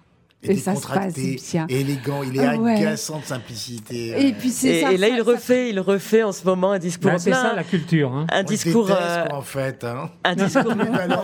Voilà, c'est ça. Il refait un discours plein d'émotions en égrénant en fait toutes les grandes images de ce festival, les films en compétition. Il dit justement parler de ce petit garçon syrien. Il dit il y avait ce petit garçon dans le film de Nadine Labaki qui disait pourquoi je suis en vie. Il dit il y avait Benoît Poelvoorde qui a nagé à contre-courant sur les marches de Cannes pour présenter le grand bain de Gilles Lelouch. Il dit il y avait Chewbacca, voilà l'acteur préféré de Fabrice Leclerc ou la bestiole préférée de Fabrice Leclerc. Il dit et avec beaucoup d'émotion et de poésie. C'est vrai qu'il a ce talent. Il a repassé comme ça toutes les images fortes à la fois dans les films, à la fois sur les marches et maintenant voilà la cérémonie va commencer. Voilà, il demande là en ce moment comment va Terry Gilliam. Ça c'est aussi la force d'Édouard Baird, hein, c'est d'arriver à faire participer les gens du public. Et du coup Terry Gilliam debout au milieu de la salle, que tout le théâtre Lumière applaudit. C'est ce qu'on en parlait tout à l'heure. Hein. Eh bien, Xavier, Fabrice, On nous annonce une ambulance du côté de chez Paolo Branco là. Je rappelle à Paolo Branco qui a essayé que tout cela n'arrive pas. Mais enfin, qui a aussi produit de grands cinéastes avant de devenir un petit peu comme ça. Voilà. Les prix. Vous êtes dur, Yves. Vous êtes dur. La liste des prix va commencer à être égrenée. Et voilà, Palme d'Or du court-métrage. Donc on va suivre en fur et à mesure les prix. C'est vrai qu'au début, on va avoir comme ça des prix, la Palme d'Or du court-métrage, on va avoir la Caméra d'Or. Avant d'arriver, Fabrice, au vrai prix. Ces deux premiers prix étant remis par des jurys indépendants. Le prix de la Ciné-Fondation, donc du court-métrage, c'est Bertrand Bonello, le metteur en scène français, qui avait fait notamment Saint-Laurent, qui arrive d'ailleurs en ce moment. Vous avez reçu dans Sous les Marches. Hein. Nous avons reçu dans Sous les Marches. Il est venu nous parler justement du court-métrage. Il a présidé le jury. Et ensuite, un deuxième jury indépendant, celui de la Caméra d'Or, viendra remettre ce prix, qui est un prix décerné au premier film. On l'appelle souvent la Palme d'Or des premiers films et qui, attention, lui couvre toutes les sélections du festival, la sélection officielle, Un certain regard et les deux sélections parallèles, la Semaine de la critique et la Quinzaine des réalisateurs. Voilà, c'est deux prix qui sont très importants parce qu'il faut le savoir. Voilà, alors Bertrand Bonello est en train de remettre les prix, on va l'écouter. Il y a donc une mention et la mention est attribuée au film de Wai Shun-jun, Yanbian Shaonian. Le premier prix décerné à un jeune auteur... de court-métrage, hein, si je me dis, on est toujours Nous sommes dans les courts-métrages, oui, c'est un premier prix de Yanbian Shaonian, voilà. Mais ça, le court-métrage, c'est important. La Palme d'Or du court-métrage est attribuée à All These Creatures de Charles Williams. Voilà, le prix du court-métrage. Il y a toujours beaucoup d'émotions parce qu'il faut quand même... Enfin, c'est un peu une évidence, mais enfin, les cinéastes commencent par un court-métrage. Et être reconnu à Cannes avec le court-métrage, ça ouvre quand même beaucoup de portes, Fabrice. Il faut savoir que nous, Sous les Marches, Marie-Noël Dana ne me contredira pas, on a reçu beaucoup de metteurs en scène qui sont ou en compétition ou à Un certain regard et qui sont passés par la Ciné-Fondation, qui ont certains eu cette Palme d'Or du court-métrage, comme la Caméra d'Or qu'on va avoir tout à l'heure. C'est vraiment un pass pour pouvoir revenir au Festival de Cannes, ces prix-là. Hein. Et on parlait parlait tout à l'heure, Xavier Le Herper, du cinéaste turc Nuri Bilge Ceylan, qui a déjà eu, lui, une palme d'or du long-métrage pour Winter Sleep, qui avait commencé en ayant la palme d'or du court-métrage il y a une vingtaine d'années, comme quoi ça peut être le début d'une longue et belle histoire de cinéma. Il paraît d'ailleurs qu'il le dit lui-même, c'est le seul à avoir 3 palmes d'or. Non, s'il avait eu la palme d'or cette année, il en aurait eu 3 du coup palme d'or du court-métrage. Il a eu 2 grands prix du jury. Oui, ça fait partie des cinéastes très très reconnus à Cannes. Mais c'est un peu la même histoire pour la Caméra d'or qui va être remise dans quelques minutes. C'est-à-dire qu'elle a quand même récompensé des cinéastes, Jim Jarmusch, je les ai plus tous en tête. Nana Georgiadze. Il y a eu énormément de metteurs en scène qui sont passés par Jaco van Dormael, qui sont passés par la Caméra d'or. Le plus bel exemple de la fidélité Xavier Le Herper Cannes a une lauréate en plus de la Caméra d'or, c'est Naomi Kawase. La Caméra d'or, cinéaste japonaise. Chaque film. Parfois nous embêter, parfois des films de qualité illégale, on va dire. L'Iranienne Miraner, jeune fille l'année dernière. Quand même toujours des films assez intéressants, en tout cas qui révèlent des talents et des personnalités et des gens qui ont des choses à dire. Et ce qui est intéressant, c'est donc le seul prix qui couvre toutes les sections. C'est le seul. Et l'année dernière, c'était bien Jeune Femme qui l'avait eu. C'était un film qu'aimait beaucoup Marie-Noël Dana. J'avais adoré et que je trouve est sorti. Je trouve que sa sortie sur les écrans a été un peu ratée. J'aurais voulu que beaucoup de gens voient ce film que j'ai trouvé très très très beau et puis qui révèle cette actrice. Oui, puis de toute manière, ça amène quand même, je pense, à ces cinéastes une confiance de la part des producteurs, des financiers. C'est toujours évidemment très très important. Et la Caméra d'or, justement, elle va être annoncée tout de suite. On l'écoute. Le jury de la Caméra d'or, dont je voudrais remercier sincèrement les membres du jury ce soir, tient à dire que nous avons vu de nombreux films qui nous ont impressionnés, vraiment, par leur audace, par leur force cinématographique. Nous avons fait le choix de distinguer un premier long métrage qui a su allier une immense délicatesse et une puissance. Un film qui murmure et fait résonner une voix singulière, indissociable de son interprète extraordinaire. L'histoire d'un corps qui se libère, qui nous libère. La Caméra d'or est attribuée à Girl de Lucas Dont. Girl de Lucas Dont, on en parlait tout à l'heure, Fabrice Leclerc, puisque c'est un film qui est déjà pas mal récompensé. Il a aussi obtenu la Queer Palm. La Queer Palm, il faut rappeler que c'est un prix qui est remis depuis maintenant 8 ans à un film des sélections cannoises qui traite des thèmes qu'on appelle aujourd'hui alter-sexuels. Et vous le racontiez très bien tout à l'heure, c'est l'histoire d'une transition. Et le jeune acteur a été récompensé du prix du meilleur acteur au jury Un Certain Regard. Donc ça fait le 3e prix pour jeune Girl. acteur. Donc je le rappelle, Victor Polster, il a 16 ans. Et puis le réalisateur Lucas Dont, qui est un auteur belge, flamand pour être exact, n'a que 26 ans. Ce sont vraiment de très très jeunes gens. On les écoute. Tous ceux qui m'ont entouré pendant le tournage de ce film, il y en a tellement de... Voilà, qui raconte donc que cette production lui a donné confiance. On est là quand même sur un tout jeune réalisateur, un tout jeune acteur. C'est extrêmement touchant. Lucas Dont, il faut savoir qu'on parle déjà de Lucas Dont comme le nouveau Xavier Dolan. On dit de lui qu'il est le Xavier Dolan flamand. Et c'est vrai que son film a une telle vitalité et tellement à la fois proche et différent du cinéma. Il est très très mignon, il est blond, il a des allures de James Dean, alors forcément ça rappelle Girl, Fabrice Leclerc. Parlez-moi un peu quand même de ce film plus précisément et pourquoi vous l'avez aimé et pourquoi ça a été un tel coup de cœur sur la croisette. C'est l'histoire d'un... C'est l'histoire d'un jeune garçon. Non, c'est l'histoire d'une jeune fille. C'est l'histoire d'une jeune fille. Voilà. C'est l'histoire d'une adolescente. Voilà. C'est l'histoire d'une adolescente. C'est cette histoire-là. C'est ce qu'on est en train de dire. L'histoire d'une adolescente d'un adolescente qui est danseuse.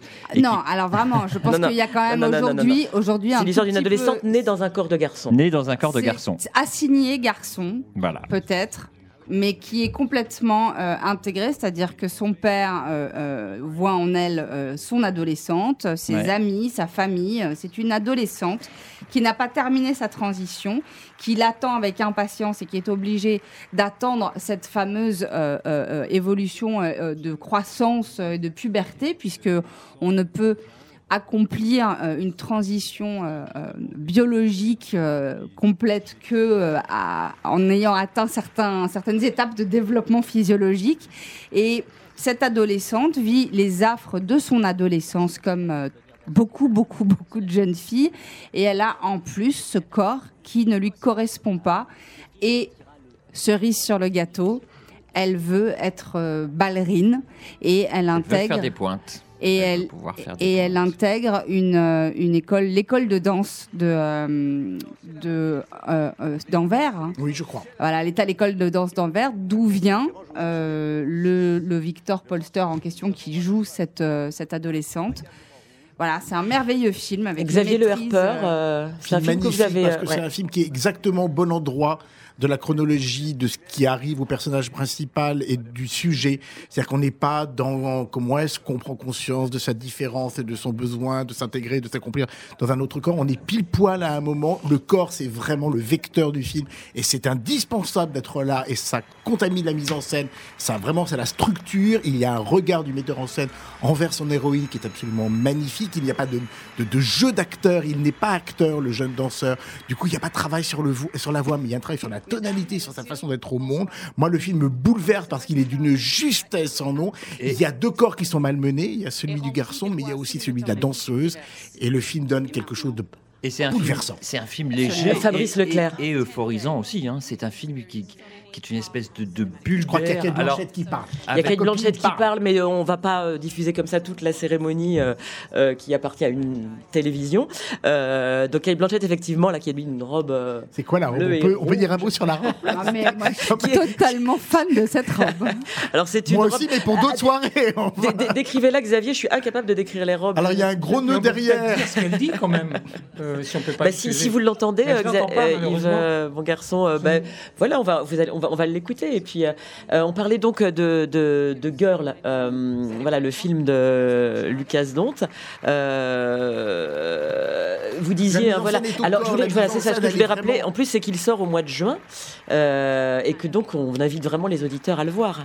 Ouais, c'est tellement intelligent, c'est tellement subtil, c'est tellement une mise en scène qui se pense par rapport à son sujet principal, qui regarde un corps, qui le brusque, qui le malmène. Il y a un montage qui est formidable, il y a des moments d'apaisement, il y a des moments de douleur, il y a des moments de lutte, il y a des moments on abandonne, mais elle persévère, elle est bouleversante, elle est magnifique, on a encore le son de sa voix dans la tête, absolument extraordinaire. Quand dans la voiture de son père, elle dit « Mais peut-être que j'aime les femmes, je ne sais pas encore ». Puis alors c'est un film qui est arrivé vite dans la sélection et qui n'a jamais été oublié, j'ai l'impression, au fil des jours, parce que moi j'entendais des gens dont c'était le coup de cœur, mais de jour en jour, ça restait quoi. Et parce que c'est un film indispensable d'abord à l'époque, c'est très important que les gens comprennent véritablement ce qui se passe chez ces adolescents. C'est indispensable. Et je le rappelle, je l'ai rappelé quand on a parlé du film, que le suicide chez les jeunes adolescents LGBTQ est un fléau. C'est la première cause de mortalité chez les adolescents LGBTQ, entre autres parce que on ne sait pas, on ne les comprend pas. Il faut que le grand public intègre cette réalité-là une bonne fois pour toutes.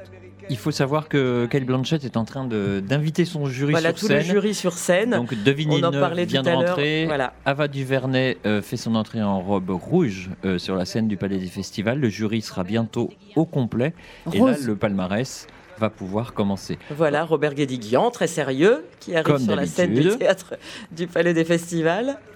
Facile à dire en américain, essayez-le. L'actrice américaine. Ah oui, comme le souligne Edouard Baird, voilà, Guédiguian en américain, c'est pas extrêmement facile. Elle a du mal, Kate Blanchett. Ah bah je la comprends. Guédiguian. Kristen Stewart qui arrive. Kristen Stewart. Et c'est vraiment là que voilà, on va... Qui a changé de look à peu près 2 fois par jour pendant 15 jours. Comment vous savez ça? Ah ben c'est assez fascinant. Regardez toutes les photos de Kristen Stewart qui ont été faites pendant 15 jours à Cannes. Ça, c'est une vraie inégalité homme-femme. Nous, on a juste la tenue de pingouin et elles ont des tenues rêves. J'ai l'impression... C'est dégueulasse. J'ai l'impression d'une couleur. J'ai l'impression. Il faut que le smoking soit noir. Ah, je crois. Ah, j'ai l'impression d'une blanc. De couleur sombre. Je peux pas le dire. Alors. Non, j'avais juste l'impression d'une énorme pub pour une campagne de maquillage pendant 15 jours. Ah, t'as remarqué aussi? Oui, mais ça fait partie aussi du Festival de Cannes. Si les actrices stars ne jouent pas ce jeu-là, alors ça ne va plus. Et Kat Janine. Voilà. La chanteuse. Et là, on a vraiment le jury donc, de la compétition officielle, donc le jury à partir duquel on va pouvoir aller voir ce qu'on appelle le palmarès, qui va du prix du jury à la Palme d'Or. On le disait tout à l'heure, on a vu... 7 prix qui vont être remis, avec des ex-aequo possibles. Voilà, c'est ça. Et la robe geisha, on va rappeler un petit peu les prix qui existent. Alors, donc, le prix du jury, c'est le plus bas. Alors, le prix du jury est un prix qui est censé récompenser un film d'auteur, un film ou alors un peu un jeune différent, qu'on a envie de défendre. Un jeune qu'on a envie de défendre. Le prix spécial du jury, c'est un peu la Palme d'Or bis. Il y a la Palme, évidemment. Il y a prix d'interprétation masculine et féminine. Il y a un prix de la mise en scène. Il y a un prix du scénario. Qui vient remettre le prix d'interprétation féminine. Voilà, en et ce moment, il y a parfois, c'est possible, et moi je suis d'or qu'il y en aura un ce soir, un prix du festival. Donc cette année pourrait être un prix du 71e festival. Oui, parfois le festival fait cela, c'est-à-dire de remettre un prix spécial. Et moi j'ai une petite idée sur le possible lauréat de ce prix. Voilà, Asia Argento qui va annoncer le prix d'interprétation féminine. Le choix d'Asia Argento, il n'est pas anodin. Attention, on en reparlera, mais il n'est pas anodin. Ici même à Cannes. J'avais Donc, 21 ans. Asia Argento. Ce festival était sa chasse gardée. Qui renouvelle ses accusations envers Harvey Weinstein, comme vous l'entendez, à Cannes. Weinstein ne sera jamais plus le bienvenu ici. C'est une disgrâce. Toute une communauté lui a tourné le dos. Même ceux qui n'ont jamais dénoncé ces faits. Et parmi vous, dans le public, il y a ceux à qui on devrait pointer le doigt à cause de leur comportement envers les femmes. Un comportement indigne de cette industrie, indigne de n'importe quelle industrie. Vous savez qui vous êtes. Plus important encore, nous savons qui vous êtes. Et nous n'allons pas vous permettre de vivre dans l'impunité. Discours, comme vous l'avez entendu, très énervé de Asia Argento, pour tout vous dire, qui d'ailleurs est en larmes maintenant, ou en tout cas larmes pas loin de couler sur les joues. Ça a jeté quand même une espèce de froid, on va dire, de petite tension. Je voyais le visage assez fermé des jurés, mais après tout, elle avait cela à dire. Et Cate Blanchett annonce la meilleure actrice. Féminine, Prix d'interprétation féminine remis donc à l'actrice Samal Yesliamova, l'actrice kazakh du film de Sergei Dortsevoy, Aïka, comme Cate Blanchett vient de l'annoncer. C'est pas forcément une surprise parce que certes le film a divisé, c'est un film très sombre, très noir, mais l'actrice est de tous les plans, elle est absolument fulgurante, puissante, intense dans ce film. Xavier Le Harper, je me tourne vers vous, le film de Sergei Dvortsevoy, donc Aïka, portrait d'une femme dans un Moscou enneigé, froid, et avec cette c'est une émigrée kirghize qui est là, qui vient d'accoucher, qui va devoir abandonner son bébé parce qu'elle est trop pauvre. C'est un film très, très, très, très sombre et très, très lourd. Ah oui, puis très alourdi vraiment par le regard de la caméra, qui si elle pouvait se glisser dans le nez ou dans l'oreille de la comédienne, irait volontiers. Enfin, je trouve qu'il y a un côté comme ça extrêmement lourd et très démonstratif dans la mise en scène.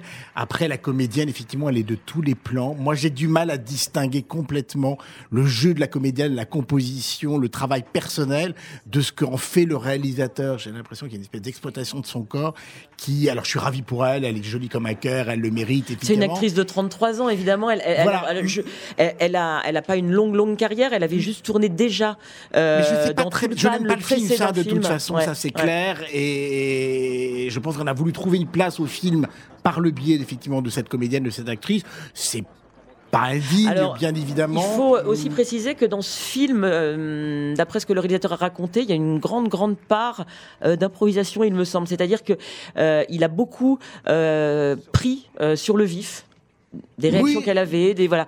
Donc c'est vrai que l'actrice est au centre vraiment du film. Il peut créer des situations, effectivement. On est dans quelque chose un peu comme chez les Dardenne, mais sans lueur, en fait. C'est-à-dire caméra à l'épaule, on la suit comme ça dans les rues de Moscou tout le temps. Puis je suis désolé, moi, à travers le scénario, je vois les intentions du réalisateur. Je trouve qu'il y a un moment, le film est totalement artificiel dans sa manière de raconter le calvaire et le chemin de croix de cette jeune fille. Enfin, vraiment. On a beaucoup parlé des Dardennes, du style de film qui pourrait un peu correspondre au cinéma des Dardennes. Un cinéma social, gris, un peu froid. Voilà. Oui, mais alors s'il suffit de prendre une caméra à l'épaule et de suivre une fille qui tombe très... Non, je juge pas le film, je parle juste du méthode. Mais là, c'est vrai qu'on est dans ce film. Enfin, moi, le mot qui me venait, c'est pénible. On est dans quelque chose d'extrêmement pénible tout le temps avec cette jeune femme. Ceci dit, qui est une figure de combattante dans ce festival aussi. On parlait des femmes, c'est une figure de combattante, mais c'est très très sombre.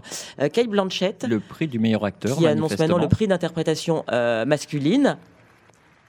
Le prix du scénario. Alors, je suis tout à fait désolée. Le prix du scénario ex aequo. Alors, tout d'abord, pour le film de la cinéaste italienne Alice Rohrwacher, Heureux comme Lazzaro, qui était, moi, mon favori pour la Palme d'Or. Bon, malheureusement, ce sera le prix du scénario. Donc, Alice Rohrwacher, on parlait de la jeune actrice kazakh tout à l'heure. Là, on a encore avec une jeune femme, puisqu'Alice Rohrwacher a 36 ans. Elle avait obtenu, je l'ai dit tout à l'heure, le grand prix du jury il y a 4 ans pour Les Merveilles. Et moi, j'ai trouvé qu'elle signait avec Heureux comme Lazzaro un très, très, très beau film avec beaucoup d'ampleur, le parcours comme ça d'un jeune garçon, une figure d'innocent qui vit dans une communauté complètement coupée du monde, puis qui va rejoindre le monde moderne, l'Italie moderne, mais à de façon assez coupée encore, puisque dans une forme de bidonville, et donc prix ex aequo avec, elle a dû l'annoncer, je sais pas, voilà, pour Jafar Panahi. On se demandait le prix que pourrait avoir le cinéaste iranien, je le rappelle, a signé à résidence dans son pays, en Iran, à Téhéran exactement.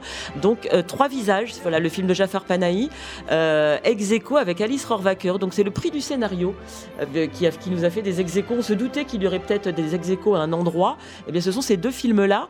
Fabrice Leclerc, je me tourne vers vous, c'est assez étonnant. Oui, moi je les voyais plus haut. Ce sont des choix assez étonnants, mais c'est souvent le cas dans les palmarès du Festival de Cannes. Moi j'ai l'impression qu'on met dans le scénario tous ceux qu'on voulait vraiment récompenser, mais qu'on peut pas mettre ailleurs, parce que le scénario de Jafar Panahi n'est pas vraiment l'essentiel du film. Oui, mais ça n'est pas l'essentiel du film. Voilà, il y a peut-être Alice Rohrwacher. C'est vrai que beaucoup de gens le voyaient beaucoup plus haut pour une mise en scène, pour un prix spécial du jury, voire la Palme. Voilà. Après, il y a souvent ce que font les jurés, c'est qu'ils aiment des films. Et ils se décident et ils distillent un peu les prix entre les films qu'ils ont aimés. Donc des fois, il y a de petites incongruités. Alice Rohrwacher, j'y reviens, cinéaste italienne qui n'en est qu'à son 3e film. En même temps, Xavier Le Herper, c'est vous aussi un film qui vous a séduit. C'est quelqu'un, Alice Rohrwacher, on l'a Corpo Celeste, qui était son premier film, puis Les Merveilles, et ce film-là, Heureux comme Lazzaro. On en attend beaucoup de ces cinéastes dans le cinéma italien. Là, ça m'énerve un peu parce que c'est quand même 2 prix de consolation pour 2 films qui étaient passionnants. Moi aussi, ça m'énerve un peu. Moi, mais ne soyez pas énervés. Moi, j'ai un petit peu agacé. Alors, on va faire comme si elle avait la Palme d'Or. Donc, Alice Rohrwacher a la Palme d'Or. Je vous confirme que non. Non, mais parlez-moi un petit peu de cette cinéaste, de ce que vous aimez chez elle, en quoi vous voyez son importance dans le cinéma italien aujourd'hui. C'est quand même un renouveau. Il y a quelque chose. Il y a un renouveau et en même temps, c'est une main tendue vraiment vers un cinéma italien qu'on a aimé, le néoréalisme. Il y a Pasolini, elle a cette capacité à convoquer comme ça des grandes figures, y compris de la littérature, même presque de la musique italienne. Elle a une forme mélodique de la mise en scène.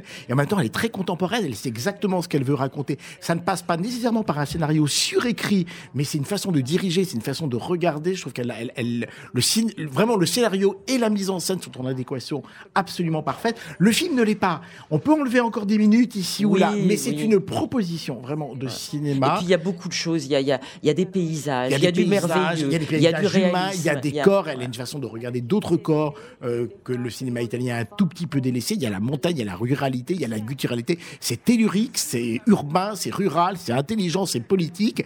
Et en même temps, c'est vrai qu'elle n'arrive pas avec des grandes pancartes. Attention, l'Italie va mal. De l'extrême droite et tout. Et pourtant, tout est dit sur une fable totalement universelle, dont on ne racontera pas la fin, mais qui fait froid dans le dos, et qui est sans doute une des attaques au libéralisme ambiant les plus justes qu'on ait fait à ce jour. On parlait d'ailleurs de l'histoire du cinéma italien, juste pour le clin d'œil, elle était à côté de Chiara Mastroianni. Voilà, si on n'est pas là dans l'histoire du cinéma italien, ce sont maintenant les comédiennes du film de Jafar Panahi, 3 visages, qui sont en train de remercier et de dire un mot. Alors, ce qu'il faut savoir, moi, Fabrice Leclerc, vous les avez rencontrés. Je les ai rencontrés et elle me racontait comment Jafar Panahi ne rate pas une miette de tout ce qui se passe, parce qu'il y a énormément de conversations FaceTime qui se font depuis plusieurs jours entre sa famille qui est ici à Cannes, ses actrices et elle m'avait dit que le soir où elle serait là, elles essaieraient de faire un signe et peut-être même d'appeler Jafar Panahi sur scène en FaceTime pour qu'il participe sur scène à ce prix. Je ne sais pas si elle Là, on voit sa photo. L'une des comédiennes est en train de remercier en fait Cate Blanchett de la part de Jafar Panahi. Donc, il a forcément transmis au moins ses remerciements, une lettre, des mots destinés à la présidente du jury. En fait, je crois qu'il s'agit de sa fille qui parle. Je crois que c'est une lettre de la part de sa fille. Je pense. Vous d'après moi, ce sont ces deux actrices. Voilà, ce sont ces deux actrices. En fait, l'actrice lisait une lettre de la part de la. Fabrice, vous les avez reçues, les deux comédiennes du film de Jafar Panahi. Mais pour parler du film, c'est important pour nos auditeurs de parler du film. 3 visages, donc. On est dans les montagnes à l'écart de Téhéran, évidemment, puisqu'il ne peut pas tourner dans Téhéran. Et on est sur les pas d'une jeune fille qui habite dans ces montagnes et qui rêve d'être actrice. Voilà. Il y a beaucoup de jeunes d'ailleurs qui rêvent d'être acteurs ou écrivains dans ce festival. Le point de départ, elle a envoyé une vidéo à une comédienne de série Ouais. iranienne très connue, qui travaille à Téhéran. Elle envoie une vidéo où elle se suicide. Et évidemment fortement choquée parce qu'elle a vu cette comédienne connue décider effectivement de faire le voyage avec Jafar Panahi qui lui sert de chauffeur entre guillemets pour découvrir le secret parce qu'elle a un doute. Elle se dit qu'il y a un plan de couple, il y a quelque chose, qui l'agace dans cette petite voilà, et elle va découvrir la vérité et derrière la vérité évidemment il y a toute une histoire, il y a tout aussi un regard sur la société iranienne, sur la place de la femme à l'intérieur. Et le film, c'est dommage parce que le film est récompensé par le prix du scénario, c'est déjà très bien, mais on voudrait en faire simplement un film à thèse, un film à démonstration. Le film de Panahi est beaucoup plus intéressant. C'est un film de corps, c'est un film d'émotion, c'est un film qui écoute aussi la campagne iranienne, qui regarde un pays un peu comme ça contrasté. Voilà, c'est un film qui dépasse en tout cas son simple contexte sociologique. C'est un film évidemment où la femme est très importante, c'est un rôle principal, c'est son regard sur ces femmes qui l'intéresse, mais c'est aussi un film de mise en scène, c'est aussi un film impliqué. Tout à fait. Ouais. Et la suite de la lettre qu'a communiqué Jafar Panahi dit qu'il rend hommage. Oui, je vais partir du contenu de la lettre éventuellement. Il rend hommage aussi à Abbas Kiarostami, qui est un peu son père spirituel. Clairement, il a toujours dit s'être inspiré de Abbas Kiarostami, et il racontait notamment là dans cette lettre que quand il avait eu la caméra d'or, Jafar Panahi à Cannes, eh bien c'est Abbas Kiarostami qui avait été l'accueillir à l'aéroport à Téhéran pour le féliciter. Jafar Panahi, c'est quelqu'un d'ailleurs qui a une vraie histoire avec Cannes aussi. Hein. C'est très important pour lui ce festival. C'est un des rares qui a eu, je crois, quasiment tous les prix du festival. Il a d'ailleurs eu tous les prix dans tous les festivals. Plusieurs prix à Cannes. Il a été primé à Berlin plusieurs fois, à Venise plusieurs fois. Je crois qu'il n'y a que les Oscars qu'il n'ait pas encore eu, et encore, j'en suis pas sûr. C'est un des cinéastes les plus primés actuellement, Jafar Panahi.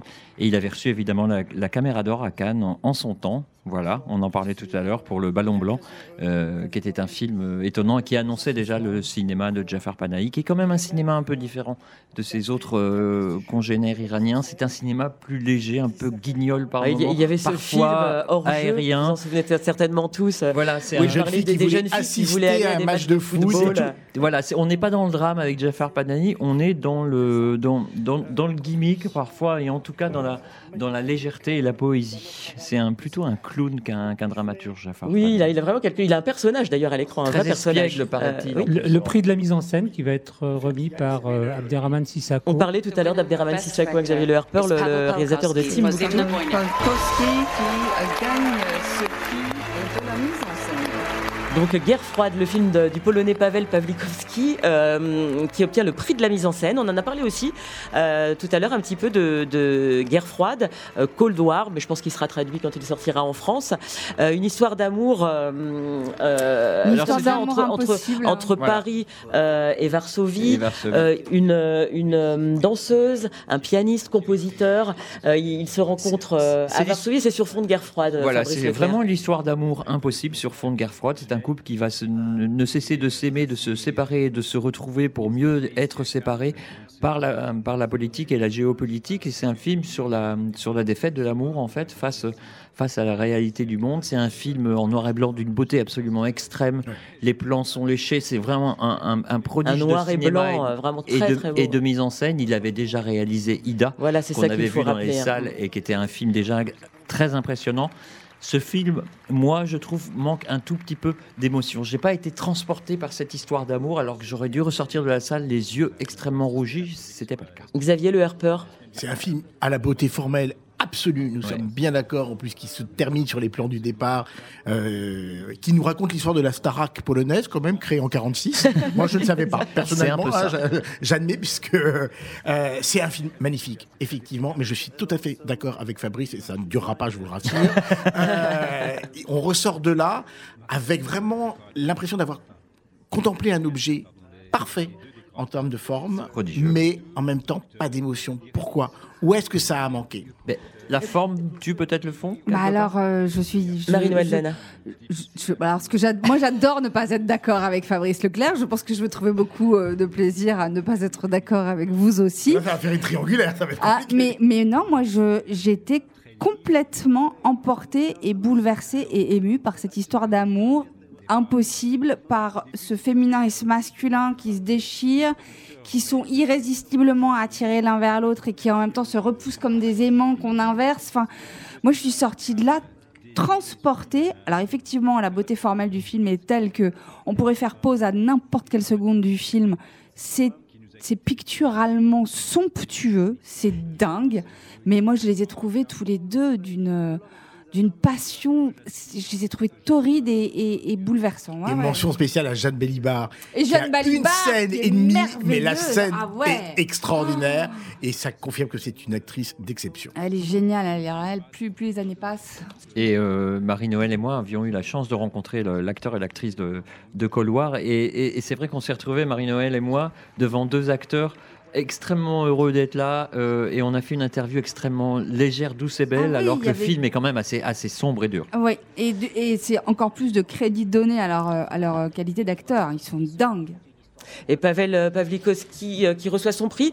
Pour juste le présenter quand même un peu plus à nos auditeurs, c'est un parcours assez étonnant parce que c'est comme un cinéaste qui a une 60aine d'années, qui en fait est venu sur le tard au cinéma, mais qui surtout est récompensé depuis qu'il est revenu en Pologne. C'est-à-dire que c'est quelqu'un qui est allé travailler en Angleterre, à Londres, lorsqu'il était jeune, et c'est vraiment avec ses films polonais qu'il prend cette ampleur. Vous aviez parlé d'Ida, qui est le film qui l'a fait vraiment connaître en France, l'histoire de cette jeune femme qui s'apprêtait à rentrer dans les ordres et qui découvrait un passé très compliqué. Voilà. Qui clairement mettait les pieds dans le plat de l'antisémitisme. Voilà, exactement. De la Deuxième Guerre mondiale, qui a été étatisé quand même. Voilà, du passé polonais quand même très sombre, très noir et très compliqué. Et là, Roberto on Benigni entend une grande ovation dans le Grand Théâtre Lumière, parce que Roberto Benigni arrive sur scène. Et ça va vous donner un indice sur le sur nom la nationalité, vous pensez, de l'acteur qui va avoir le prix d'interprétation. Il y a un grand favori qui s'appelle Marcello Ponte dans Dogman, et manifestement.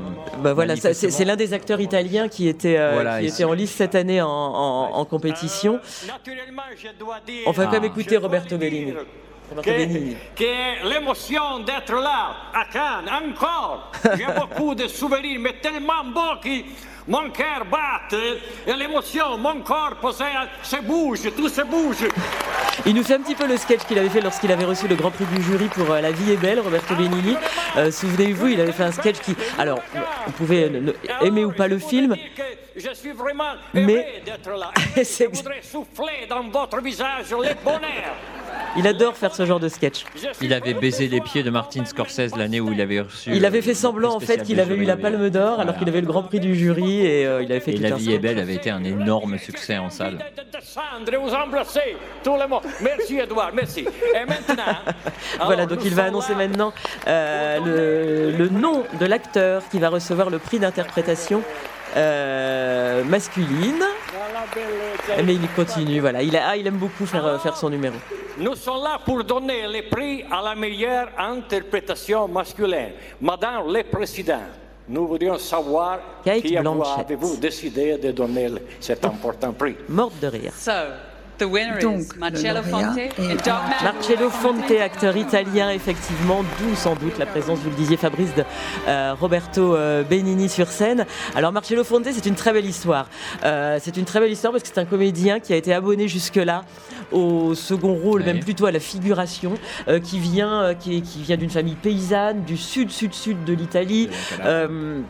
qui a eu un petit rôle chez Scorsese et tout, mais c'est quelqu'un qui quand même n'avait jamais vraiment tourné avec Lucchetti, il a tourné avec Scola, il a fait des seconds rôles, des petits. Il vivait même dans des squats, et c'est dans un spectacle, dans un centre social que l'a découvert Matteo Garrone, le cinéaste. Donc c'est quand même vraiment une ascension époustouflante, comme dirait Benigni. Fabrice. Depuis la projection de Dogman à Cannes, tout le monde ne dit que c'est évidemment lui qui aura le prix d'interprétation. Pourquoi ? Parce qu'on découvre un homme qui garde des chiens et qui nettoie les chiens.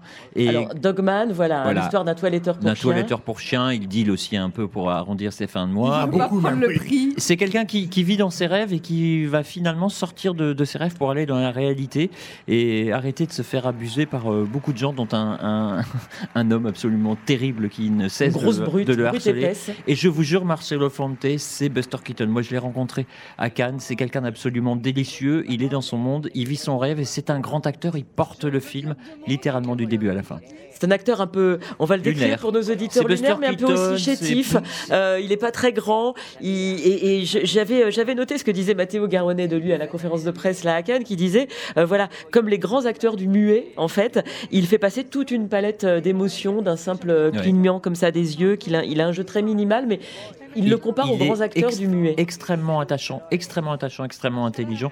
Il a une vision du cinéma étonnante. Et surtout, Matteo Garrone a écrit le film pour lui, parce que Matteo Garrone est tombé littéralement en amour avec cet acteur. Dans un centre social, c'est incroyable de découvrir un acteur. Il a écrit le film pour lui. Donc c'est une belle histoire. Xavier Le Harper, Dogman, c'est un film tout de même qui a partagé. Alors l'acteur, je pense, qui fait l'unanimité, Marcello Fonte. Dogman, donc on disait un toiletteur pour chien dans une espèce de banlieue comme ça, sans doute de Naples, très froide. C'est en Calabre, c'est dans le sud, c'est dans Calabre. Voilà, c'est ça. Et avec cette violence tout le temps, c'est un film assez violent. On y va sur. C'est un film très sombre. Xavier. La bonne nouvelle, c'est 2 films italiens au palmarès ce soir. On enterre tellement rapidement et de manière lapidaire le cinéma italien que je suis ravi qu'il ressurgisse avec des films très différents. Je vais préférer La liberté de Rohrwacher, effectivement, à la manière dont Matteo Garrone, quand même, resserre constamment les taux de sa narration autour du personnage. Tout ça pour nous dire que l'homme est un animal pour l'homme. Au bout de 10 minutes, on a compris. Il faut encore faire des 1h30 sur le sujet. Non, c'est vraiment le film d'un metteur en scène. Disons quand même. C'est le film d'un metteur en scène qui rend hommage à son acteur. Oui, qui n'a pas grand-chose à dire. Tu peux rendre hommage à un comédien et avoir quelque chose à dire sur le monde. C'est vrai que le film est assez redondant, disons, on peut dire ça. C'est-à-dire que ce toiletteur pour chien va être empêtré dans une histoire de trafic de cocaïne. Cette grosse brute le fait chanter. Il va se sacrifier. Matteo Garrone est plutôt du côté de la grosse brute qui donne des coups sur tout le monde sur la tête pour bien montrer que c'est lui le patron. On sent bien qu'effectivement l'image, on est dans l'Italie de Berlusconi. Ceci mis à part, je vais quand même rendre hommage à Matteo Garrone. Il a un sens du décor impressionnant. Le jury. Parlez de ce décor, on est à l'antenne, donc voilà. Parlez de ce décor, Xavier. On est dans une. C'est assez peu identifiable. C'est très bizarre. Un bloc d'immeuble perdu au milieu de nulle part, noyé d'eau dès qu'il pleut, avec des poutres qui sortent, comme si l'immeuble n'avait pas été fini, était en train de se détruire. On ne sait pas très bien à quel moment on est, et il a une manière de le tourner la nuit avec des éclairages. Il crée une ambiance. Là, le néo-rivalisme italien se retrouve vraiment, et Matteo Garrone a ce sens-là du visuel et de créer un décor. Après, c'est dommage que la fiction soit effectivement, comme vous l'avez dit, trop redondante et tourne un tout petit peu sur elle-même, mais il y a quelques plans somptueux. Un prix spécial du 71e Festival de Cannes va être remis maintenant par Kate Blanchett. Fabrice, vous avez entendu Kate Blanchett annoncer ce prix spécial du festival. Voilà, donc le prix du 71e Festival. Les jurys font de cela de plus en plus depuis quelques années. Ça permet d'or spécial. Alors, ça permet d'honorer souvent un grand metteur en scène, une personnalité du cinéma qui est en compétition cette année-là, à qui on donnera peut-être pas la Palme d'Or, mais qu'on veut vraiment récompenser pour. Et en l'occurrence, donc Palme d'Or spéciale remise à Jean-Luc Godard pour le livre d'images. Donc le doyen évidemment de cette compétition, j'ai envie de dire. Alors, il n'est pas là comme d'habitude. Il n'est pas là. Le livre d'images, faut le dire, c'est du Godard pur jus de ces derniers temps. C'est un film de collage, c'est un film de succession comme ça d'images à la fois documentaires, à la fois cinématographiques. Les citations sont multiples. Je sais pas, il doit y en avoir une 50aine, une 60aine. C'est aussi un film de montage sonore avec lui en voix off. D'ailleurs, voix assez un petit peu chevrotante par moment, mais aussi des dialogues de films, mais aussi des extraits de documentaires. Xavier Le Harper, rendre hommage à Godard cette année au Festival de Cannes, c'est presque c'est à la limite, j'allais dire presque une évidence, qu'on aime ou qu'on n'aime pas ce qu'il fait ces derniers temps. On est en 2018, ça fait 50 ans, il y avait 68. Vous allez débattre tous les deux. Xavier Le Harper. D'abord, il faut dire une chose, la presse internationale a adoré le film. Voilà. On n'est pas allé les menacer dans leur chambre d'hôtel, ils ont adoré le Godard. Vous l'avez très bien décrit, c'est en même temps un film sur la distorsion sonore de l'image, sur la persistance rétinienne. Il nous montre des films qu'on connaît par cœur, il nous raconte de nouvelles histoires. J'aime pas tout. Que certains connaissent par cœur. Moi, j'ai pas reconnu très honnêtement. Mais on connaît des choses. J'aime pas tout. L'idéologie persistante de Godard, je suis du côté des bons. Jean-Luc, fais gaffe un tout petit peu à ce que tu dis quand même, Coco. Mais cette manière de réinventer des récits à partir d'images que l'on connaît, de travailler cette matière, de nous la faire entendre différemment, de la décolorer, de la recomposer, ça n'est peut-être pas du cinéma au sens populaire du terme, mais c'est du vrai cinéma, puisque ça n'est que cela. C'est de l'expérience. Moi, je crois que quand on aime le cinéma, alors on peut n'aimer que 20 minutes, on peut avoir envie de sortir, mais quand on aime le cinéma, c'est un film qui est absolument passionnant, mais passionnant. Je dis pas qu'on a envie de se coucher avec, mais c'est quand même une vraie claque, quoi. C'est une vraie Fabrice recherche. Leclerc, vous n'êtes pas d'accord, vous? Quel est le dernier bon film de Jean-Luc Godard?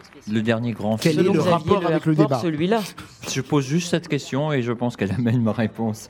Non, moi je trouve que Jean-Luc Godard est largement surestimé, en tout cas sur la deuxième partie de sa carrière. Pour moi, ça fait plus de 10-15 ans qu'il n'a pas fait un bon film. Voilà. Après, c'est une grande signature, évidemment, du cinéma français, un des papes de la nouvelle vague. Voilà. Après, continuons à honorer Jean-Luc Godard, ça ne me dérange pas du tout. Je suis très Xavier Le Harpeur, vous avez l'air désespéré. Moi, j'ai pas honoré Jean-Luc Godard. J'ai apprécié son film, c'est tout, c'est un droit. Non, et puis là, c'est l'ensemble d'une carrière. Si on revient quand même sur combien d'années de cinéma, Jean-Luc Godard. On en est à 50, 60, voilà. Yves Bongarçon. Est-ce que symboliquement, 50 ans après mai 68, est-ce que c'est pas le coup de pied de l'âne, ce prix? Mais oui, sûrement, parce que voilà, mais on aurait pu le remettre, à Lelouch, à Polanski, ils étaient là aussi en 68, mais oui, c'est sûrement le coup de pied de l'âne, oui, je pense. C'est très symbolique. Et on est dans le symbole sur ce palmarès, je pense, de toute façon. Et on est dans l'adoration que les anglo-saxons portent à Jean-Luc Godard.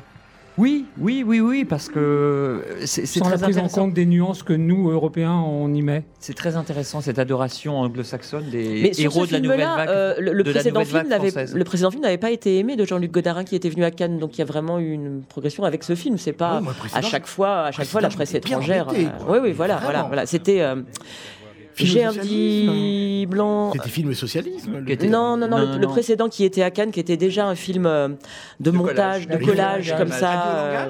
Voilà, l'adieu au langage n'avait pas été aimé par la presse étrangère, donc ce n'est pas le cas à tous les coups. Édouard Baird, donc, qui a fini de rendre hommage à Jean-Luc Godard avec cette phrase que disait Jean-Luc Godard: le cinéma, c'est lever les yeux, la télévision, c'est les baisser. Je vous rappelle cette phrase qui n'est pas fausse. Il se fait coproduire par la télévision, quand même. Marie-Noël Dana, le prochain prix à être remis par Gary Oldman. C'est le prix du jury et c'est Gary Oldman qui est là, qui est magnifique. Lauréat du prix du jury. Et Nadine Labaki a le prix du jury. Alors, on se demande bien qui va être tout en haut du palmarès, mais je vois Xavier Le Harpeur qui n'a toujours pas vu apparaître son favori Hirokazu Koreeda dans ce palmarès. Donc voilà. Trébucher un concurrent sérieux pour la Palme d'Or. C'est tout. C'est exactement ce qu'on était en train de Nina, on est bien d'accord. Mais je l'assume. Donc prix du jury à Nadine Labaki, on l'a dit tout à l'heure, le prix du jury, on est à l'équivalent un peu du prix de la mise en scène, prix du scénario, on n'est pas dans le haut du palmarès, mais enfin c'est souvent un prix qui a encouragé à mettre la lumière sur un film. Capharnaüm, on en a parlé tout à l'heure, c'est l'histoire de ce petit garçon immigré, un peu abandonné par sa famille, élevé par un père démissionnaire, une mère tout aussi démissionnaire. Enfin bon, on est dans les faubourgs de Beyrouth et c'est noir. Mais il y a ce gamin, une façon quand même de filmer les enfants, moi je trouve au moins Nadine Labaki qui est extraordinaire. Écoutez, c'est un cinéma sensitif, c'est un cinéma qui suit au plus profond les enfants, voilà, qui les suit comme ça. C'est aussi un cinéma qui pour moi est très surligné, c'est un cinéma qui me pose quelques questions sur l'usage de l'enfant et notamment du bébé dans un cinéma. Dans un film, c'est un film qui est trop long, c'est un film qui dit, je pense, une belle chose, mais de manière un peu trop maquillée. Vous voyez, c'est un peu moi comme une actrice trop maquillée, ce film, j'ai un peu de mal. C'est vrai qu'elle a beaucoup de talent aussi. Marie-Noël Dana qui n'est pas du tout d'accord. Alors moi, comme moi, on a plutôt aimé ce film. Certes, personnellement, je ne me maquille pas trop, mais si une actrice a envie de trop se maquiller, qu'elle se maquille trop. Ce film, c'est des années de travail, c'est un dispositif, une aventure extrêmement particulière. artistiquement, techniquement, c'est ultra bien fait. Oui, il y a trop de musique. Ils sont 2 réalisateurs et lui est musicien. Si le mec il veut mettre plus de musique, qu'il mette de la musique. Et quant à l'utilisation des enfants, dans ce cas précis, utiliser les enfants pour montrer ce qui est en train d'arriver au monde dans lequel nous vivons, je crois que c'est important et je ne pense pas que ces enfants... Ce sont des acteurs, ça devient des... un bébé qui pleure pendant 3 scènes, je parle du gamin de 12 ans, mais enfin, on a toujours filmé des enfants au cinéma. Absolument, mais là, le bébé, je comprends que ça puisse poser problème. Moi, je comprends pas, très honnêtement, je comprends pas spécialement. Je sais pas. Ça devient des acteurs. Il y a des enfants dans les films, on en voit. Mais un bébé n'est jamais traité comme ça sur un plateau de cinéma. Traité comment ? Parce qu'on a l'impression que du coup ils sont maltraités. Enfin, on a l'impression un enfant qui pleure, un bébé qui pleure pendant 3-4 minutes dans une scène, ça peut devenir gênant, je trouve. Voilà. Mais encore une fois, il ne s'agit pas d'un tournage normal. Il ne s'agit pas d'un film fait dans des conditions normales. Donc voilà. Et je voudrais préciser que le petit Zayn, donc l'acteur de ce film qui a aujourd'hui 14 ans, est à côté de Nadine Labaki qui est en train de recevoir son prix et de remercier le jury, et qu'il faut bien se dire que c'est pour lui quand même une expérience extraordinaire. Fabrice. Florence, j'ai travaillé pour vous. J'avais fait la liste des équipes qui sont sur les marches. Il ne reste plus que 2 candidats potentiels. On est bien d'accord ? Est-ce que vous voulez que je vous les dise pour qu'on... on va y arriver. On va laisser le suspense monter. Moi, je voudrais quand même qu'on parle de ça. Vous aviez le Harper. Vous n'avez pas dit grand-chose sur Capharnaüm. C'est peut-être aussi bien pour le... Bon, d'accord. Sur la direction des enfants, quand même, moi, je trouve... On parlait tout à l'heure du cinéma italien. Pour le coup, je trouve que dans certaines scènes, dans ce film, quand ce gamin est tout seul dans les rues comme ça de Beyrouth, dans les taudis, qu'il survit, je trouve qu'il y a des éclats, moi, de cinéma italien. J'ai pensé à L'Incompris de Comencini, à ce type de film, qu'elle trouve quand même des lueurs et dans cette direction d'acteurs des enfants, quoi. C'est un film, moi, avec lequel j'ai un rapport très conflictuel, c'est-à-dire que je déteste vraiment beaucoup de ses principes de mise en scène, de ses propositions, et en même temps, elle marre régulièrement. Donc il y a une manière de travailler au tractopelle qui vraiment, moi, me fatigue et m'épuise. Il y a des effets de raccord et de montage que je trouve vraiment pas honnêtes. Et en même temps, elle peut pas empêcher, malgré tout cela, malgré ce trop plein de maquillage, je suis tellement d'accord pour une fois avec Fabrice Leclerc, c'est pas la troisième fois, faire surgir des choses, et c'est presque dans les choses volées qu'elle réussit le mieux. Mais pourquoi voler ? C'est aussi de la mise en scène, d'aller chercher chez un enfant. Il y a des fulgurances dans ce film qui sont extraordinaires. Il joue, ce gamin. Oui, mais il y a le petit bébé, quand il est attaché tout seul sur un trottoir et que la caméra est à 30 mètres, il joue pas. Non, il y a un moment, il va falloir dire un petit peu les choses, il joue pas, le gamin. Et puis clairement, ce petit garçon, il ne joue pas, il est. C'est ce qu'il fait toute la journée. La force, mais moi je suis pas tout à fait d'accord. Je pense qu'à partir du moment où on en avait parlé dans le débat critique ici qu'on fait tous les midis, à partir du moment où un enfant, il a quand même 12 ans au moment où il joue, c'est quelqu'un qui est très mature. Mais là on parlait à nouveau de l'enfant là. Elle parlait de Zayn qui est là sur scène. Qui est d'une intelligence, c'est évident. C'est évident à l'écran, c'est qu'il est d'une intelligence fulgurante. Elle n'écrit pas, elle ne lui a pas écrit un rôle, elle a adapté son rôle à lui.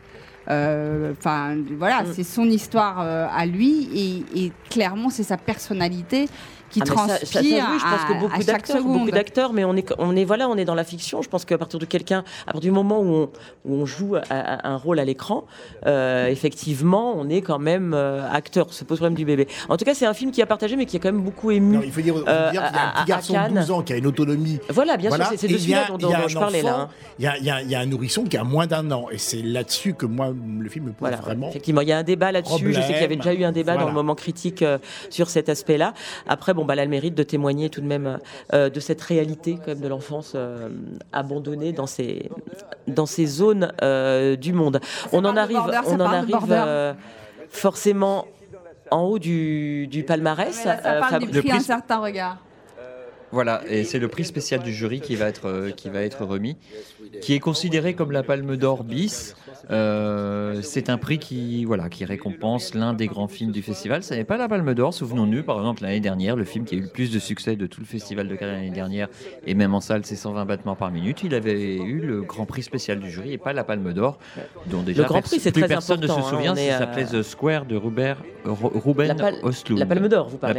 Le grand prix du jury. Donc le grand prix du jury, c'est voilà, c'est cette Palme d'Or bis, un grand film. Cette année. Et ça, c'est un moment important parce qu'effectivement, là, on est vraiment comme dans le haut du palmarès. Grand Prix du jury, on le retient. Le réalisateur de Border. On le retient parfois là, plus. Ils font venir le réalisateur de Border sur scène. Donc Border Grant, qui a reçu le. Ils l'ont fait venir sur le côté de la scène. Voilà. Parce qu'il a reçu le prix et Benicio del Toro tenait à ce que le public le voie. Voilà, Grand Prix du jury, donc qui va être annoncé par Cate Blanchett, donc Spike Lee, Grand Prix du jury. Alors ça, c'est assez. Alors Xavier Le Harper est très content. Moi, quand même, non, là, je suis non, pas pour Spike Lee, mais pour la place vacante qui est laissée au plus grand. Je suis fatigué. Pour ce qui arrive ensuite. Alors Spike Lee, quand même, son film s'appelle Black Klansman. Ce que je disais tout à l'heure, c'est cette histoire vraie d'un policier afro-américain infiltré dans le Ku Klux Klan. Donc forcément film engagé, clairement. Et puis peut-être aussi là, récompense aussi quand même d'une filmographie. Ah bah oui, parce que Spike Lee, il a été là la première année en 1986 pour Nola Darling n'en fait qu'à sa tête, She's Gotta Have It. Et il est revenu plusieurs fois ensuite en compétition dans les diverses sections du Festival de Cannes. Il est vraiment né ici quelque part. Il a fait évidemment une carrière étonnante de metteur en scène, de documentariste, de réalisateur de clips. On lui doit 2 documentaires absolument géniaux sur Michael Jackson. C'est quelqu'un qui a beaucoup fait pour la cause afro-américaine aux États-Unis et il revient avec ce film, qui n'est pas une comédie selon son avis, mais qui, selon le mien, en est une comédie un peu rentre dedans sur sur tous les mots qui joue sur énormément il joue sur les ressorts comiques de ce policier afro-américain qui du coup appelle au téléphone les gens du Ku Klux Klan pour les infiltrer, se fait remplacer quand il s'agit d'y aller par un acteur blanc. On retrouve d'ailleurs Adam Driver qui est aussi à l'affiche du Terry Gilliam. Et forcément, les méprises, la façon de détourner le propos donne du ressort comique permanent dans le film. C'est un côté l'arme fatale de la Black Exploitation des années 70. C'est un film qui dit plein de choses. Alors on en a parlé tout à l'heure, le propos de la fin où on ramène vraiment ce propos anti-Trump et les images terribles de Charlottesville. Mais voilà, c'est Spike Lee. Spike Lee, il est d'un bloc, il est comme ça. Moi, je vais vous dire ce qui m'embête dans ce film. On parle du propos politique, c'est justement sur le propos politique. Je trouve ça assez compliqué dans un film de réduire tous ces gens du Ku Klux Klan, extrême droite, à des pantins, à des espèces de clowns qui sont totalement idiots. Parce que réduire finalement cette idéologie-là à ça peut être dangereux. Car je pense qu'il y a des gens là-dedans qui sont intelligents et malins. Citez-moi un film de Spike Lee qui n'est pas excessif. Tous ces films ont des personnages totalement excessifs. Ça peut desservir le propos politique. Ouais, mais c'est la marque de fabrique de Spike Lee, c'est d'aller au-delà du réel, c'est de grossir le trait pour mieux le dénoncer. Il a fait ça dans absolument. Mais je trouve que ça dénonce moins en fait. Je sais pas ce que t'en pensais, Xavier Le Harper. Que si on fait des idiots de ces gens-là... Les raccourcis et les schématisations ne rendent jamais service aux causes qui sont... Attention, le moment est arrivé. Bien sûr, mais on va continuer donc à commenter cette cérémonie le temps que Cate Blanchett arrive... Et la Palme d'Or cette année est forcément, Xavier Le Harper, les bras levés, le sourire aux lèvres. Il la mérite. Une affaire absolument ravie. Alors, une affaire de famille du cinéaste japonais Hirokazu Koreeda. Très très beau film. Et c'est vrai qu'on est forcément. Je pense que ça va être assez unanime parce que le public cannois, les spectateurs aiment ce cinéaste. C'est un cinéaste qui depuis très longtemps, Hirokazu Koreeda, décrypte comme ça les liens familiaux, la famille au Japon, les liens père-fils dans Tel père tel fils, les liens des enfants dans Nomodinos, ces enfants qui étaient tout seuls. Voilà, c'est un cinéaste qui en plus a une simplicité de mise en scène, de scénario qui fait qu'il peut être regardé par le plus grand nombre. C'est un metteur en scène extrêmement touchant qui sait parler de la famille et de la modernité. Pour moi, c'est pas son meilleur film et de loin, je pense qu'on récompense aussi une carrière et une filmographie. Et Dieu sait si Koreeda pouvait tout à fait avoir enfin une Palme d'Or. C'est un des grands cinéastes mondiaux actuels. Xavier Le Harper, puisque c'était quand même vraiment... Alors c'est votre favori, c'était votre Palme d'Or. Donc à tout seigneur, tout honneur, moi, je vous laisse défendre je suis un fan film. depuis le début de Koreeda. Vous avez cité Nobodino sur l'enfance abandonnée. C'était magnifique. Ça fait écho à Capharnaüm aussi, d'une certaine manière. Après, on peut préférer un traitement à l'autre. C'est peut-être pas mon Koreeda préféré, mais... Non, on est d'accord. On est d'accord. Alors, on est d'accord. Là où je suis ravi, c'est que c'est enfin le Koreeda palmé et qui peut rencontrer un très large public. Et je suis ravi par avance que cette aide supplémentaire puisse permettre aux spectateurs internationalement de découvrir la délicatesse, la finesse, l'intelligence de ce cinéaste-là. Moi, le film me bouleverse. Je peux effectivement préférer peut-être un autre Koreeda qui tourne beaucoup, mais tant mieux, c'est très bien. Mais ce film-là, pour moi, il est accompli, il est complet, il est fini. Si on disait justement un mot de ce film, alors, cette famille de briques et de broc, parlez-nous-en, vous allez en parler très bien, Xavier. Que le scénario va se déconstruire. On croit que c'est une famille de sang, c'est une famille génétiquement liée. Exactement. Et puis on va découvrir que peut-être pas, qu'il découvre une petite fille à un moment, dans une rue, toute seule, il est tard, elle a froid, il l'emmène, ils vont l'accueillir, c'est le bordel, il tourne extrêmement bien cette maison. Pas sale, mais en tout cas grouillant de papier, de Capharnaüm, absolument. Voilà, ils vont l'intégrer, ils vont l'accompagner, puis on va découvrir peu à peu quels sont les véritables liens de cette famille, où il y a une grand-mère, et c'est grâce à cette grand-mère et à son allocation vieillesse et chômage que la famille survit. Il y a une ex-call girl, il y a une call girl toujours d'actualité, il y a un jeune garçon qui apprend à voler dans les magasins, puisque c'est le titre anglais du avec film. Son père, avec son père, l'étalage. Il vole à l'étalage, et il y a une technique, ils ont une manière de faire. Et de tout ça, c'est un film qui n'est jamais glauque, qui n'est jamais dans la commisération, qui est toujours à hauteur des personnages qu'il regarde et qu'il décrit.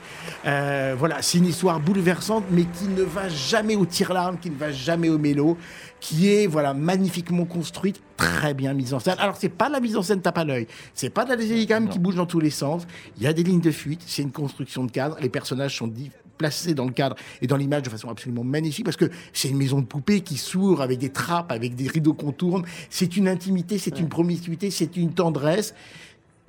Et on a envie d'y être, et rien du tout. Et Fabrice Leclerc, non, mais c'est bien de défendre avec enthousiasme quand même ces films, et pourtant, je de trouve donner que envie c'est sûrement d'y son aller. film le plus subversif, parce que c'est le film où les personnages sont quand même dans une certaine une subversivité par rapport c'est-à-dire qu'au Japon, ça donne une image de la famille au Japon qui est quand même extrêmement effectivement tabou. C'est impossible.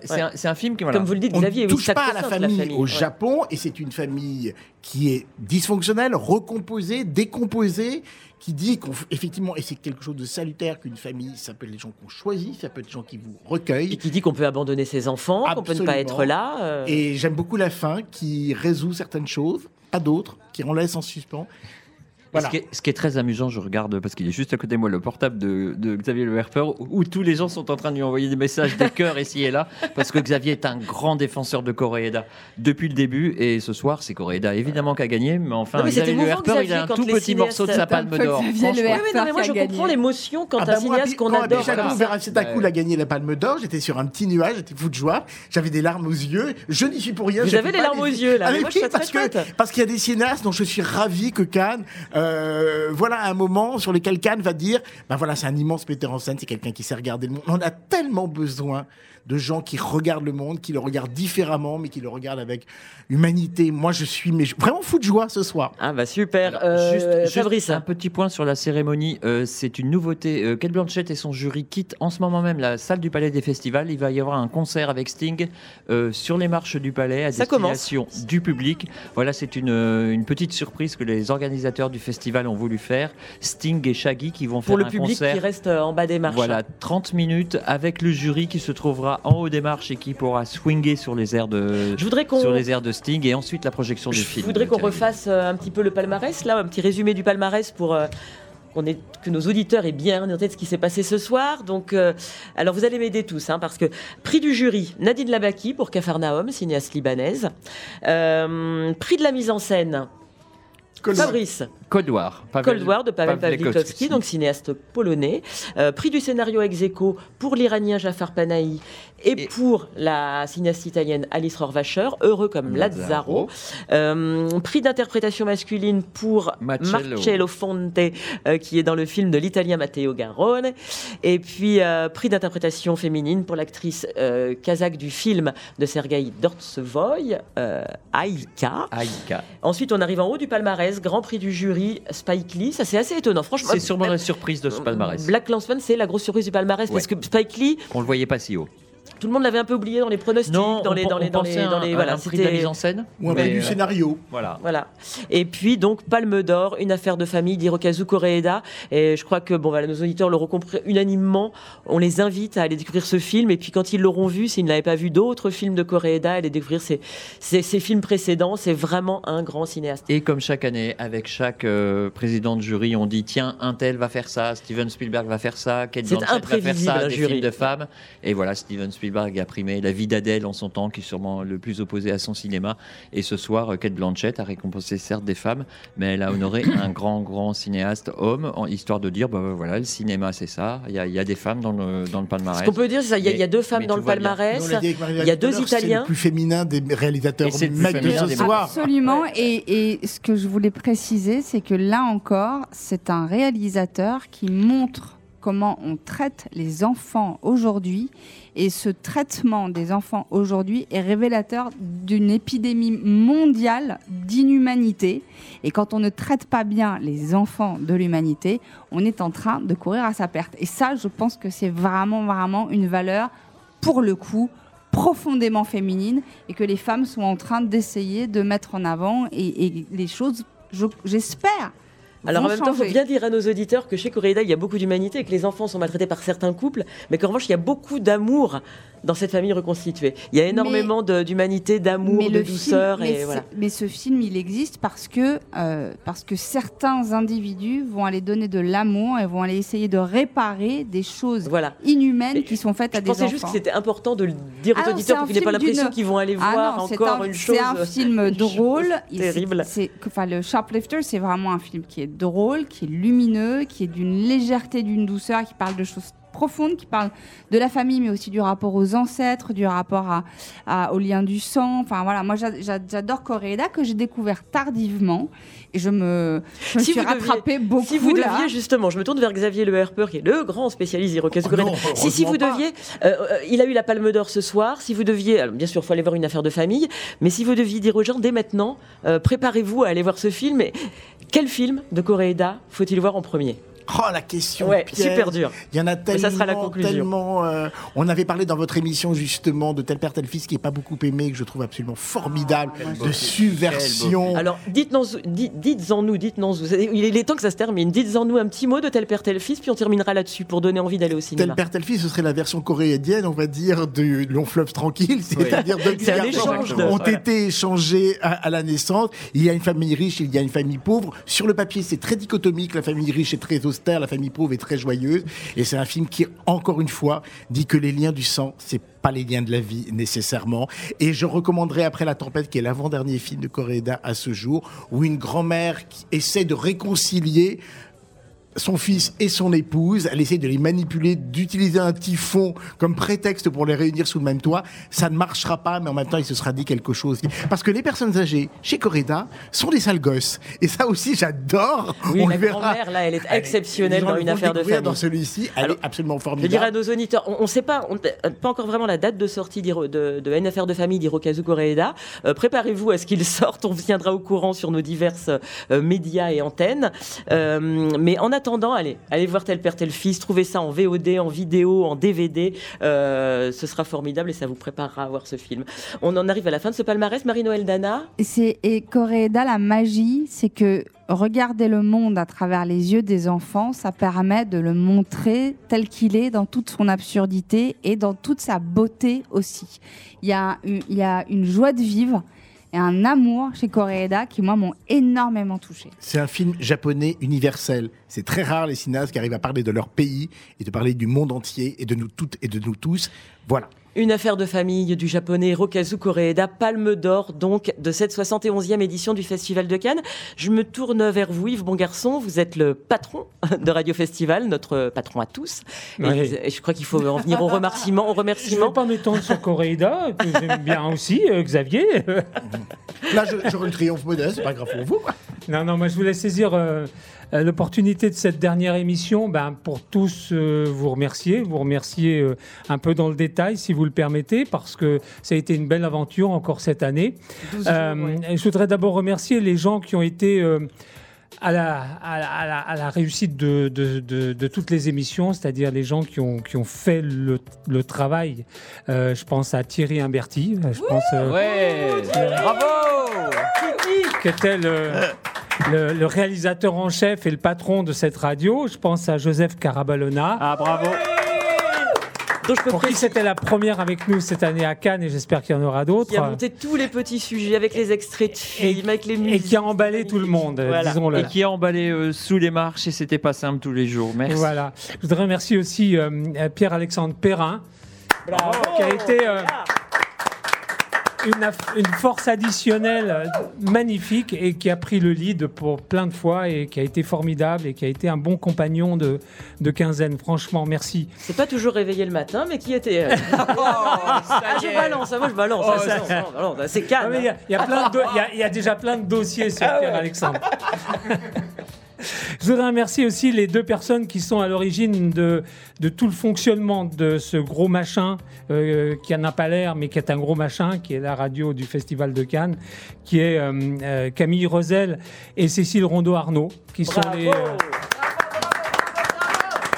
les 2 personnes qui ont tout organisé, qui ont été là tout le temps. Et je voudrais les remercier vraiment très fort. Qui gèrent 12 plannings en même temps, des horaires dans tous les sens, des changements toutes les 2 secondes et qu'ils font avec le sourire, c'est quand même la classe. Et elles étaient absentes pendant qu'on parlait d'elles, c'est formidable. Elles arrivent là. Trop tard. Je voudrais remercier aussi les gens qui ont fait les émissions. Alors d'abord, en passant par vous, Florence. Merci d'avoir tenu cette émission de midi avec brio, comme d'habitude, et avec un sens toujours du cinéma, en ramenant toujours ça au cinéma. C'est votre constante. Avec aussi beaucoup de critiques qui ont été là, et ça c'est super à Cannes. C'est comme Xavier Le Herper qui sont venus volontiers dans cette émission. Notamment. Merci à vous, Fabrice, qui avez repris le flambeau de sous les marques. Avec, je trouve, cette année, une entente parfaite avec Marie-Noël Dana. Oui, mais on s'est trouvé avec Marie-Noël, ça fait 2 ans. J'ai cru comprendre que vous alliez vous marier un peu aussi. Peut-être. On va se marier, mais dans une autre vie. Voilà. Là, on va déjà essayer de se comprendre et on se mariera dans une autre vie. On fait connaissance. C'est nouveau dans les prochaines années. Et après on se marie. Juste pour vous expliquer, avec Marie-Noël, même quand on est d'accord, on n'est quand même pas tout à fait d'accord. Ouais, et c'est ça qui est bien. C'est tellement bien. Je voudrais remercier Perrine Kenson et Maxime Gauthier. Qui nous ont fait chaque midi présenter une belle alternative du Festival de Cannes, et variée, drôle, avec plein de choses inattendues. C'est notre palmarès à nous. Mais c'était ce qu'on voulait et c'était formidable. Merci à vous. Je voudrais remercier aussi Pierre Charpilleuse. Qui en 2e année a fait une excellente émission sur le business, une émission pas facile, qu'il a rendue intéressante, vivante, et puis avec plein de choses à apprendre qu'on ne savait pas avant. Bien soutenue par Cécile Rondeau-Arnaud, tous les matins. Excusez-nous, la liste est un peu longue, mais voilà, il y a des gens importants à citer. Je voudrais remercier aussi Virginie Appiou, qui le matin ouvrait l'antenne avec Marie-Noël Dana, avec une émission un peu d'histoire. D'histoire avec au pluriel. Et d'histoire avec un grand H aussi, du cinéma à Cannes. C'est très godardien. Oui, absolument. Un puits de science et une immense poésie aussi dans le regard et dans l'intelligence, j'adore. Je voudrais remercier aussi quelqu'un sans qui rien n'aurait été possible.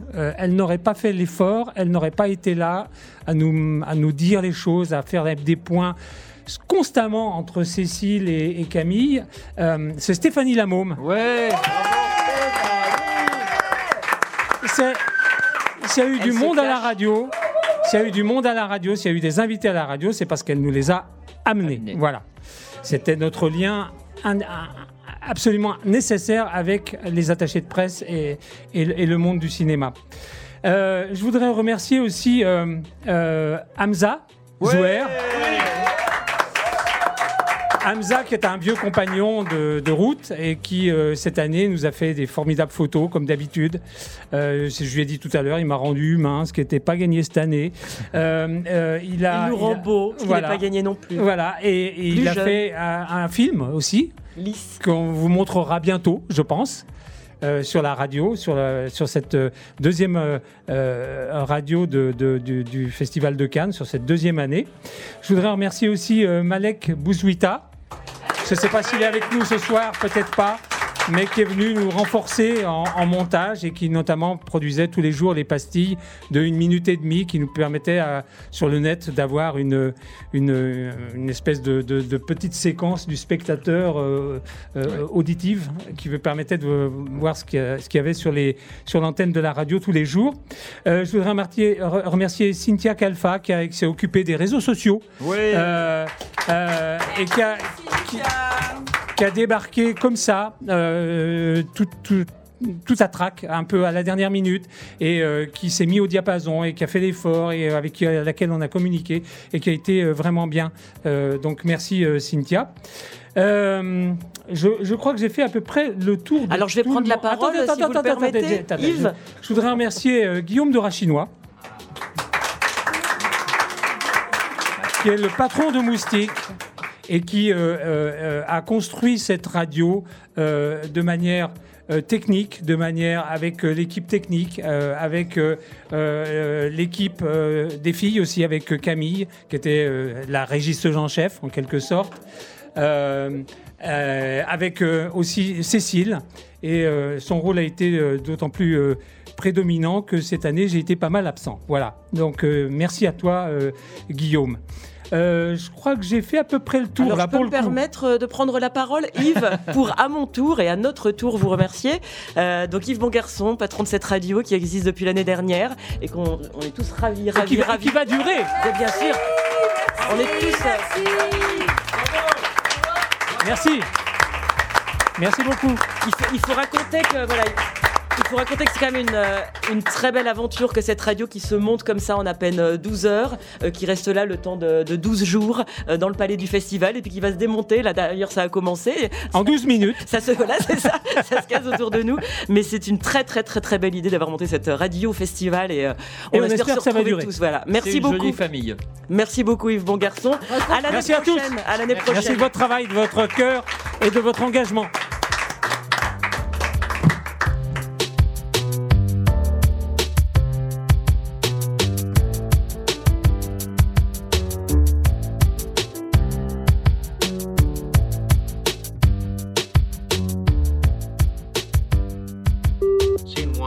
Take one.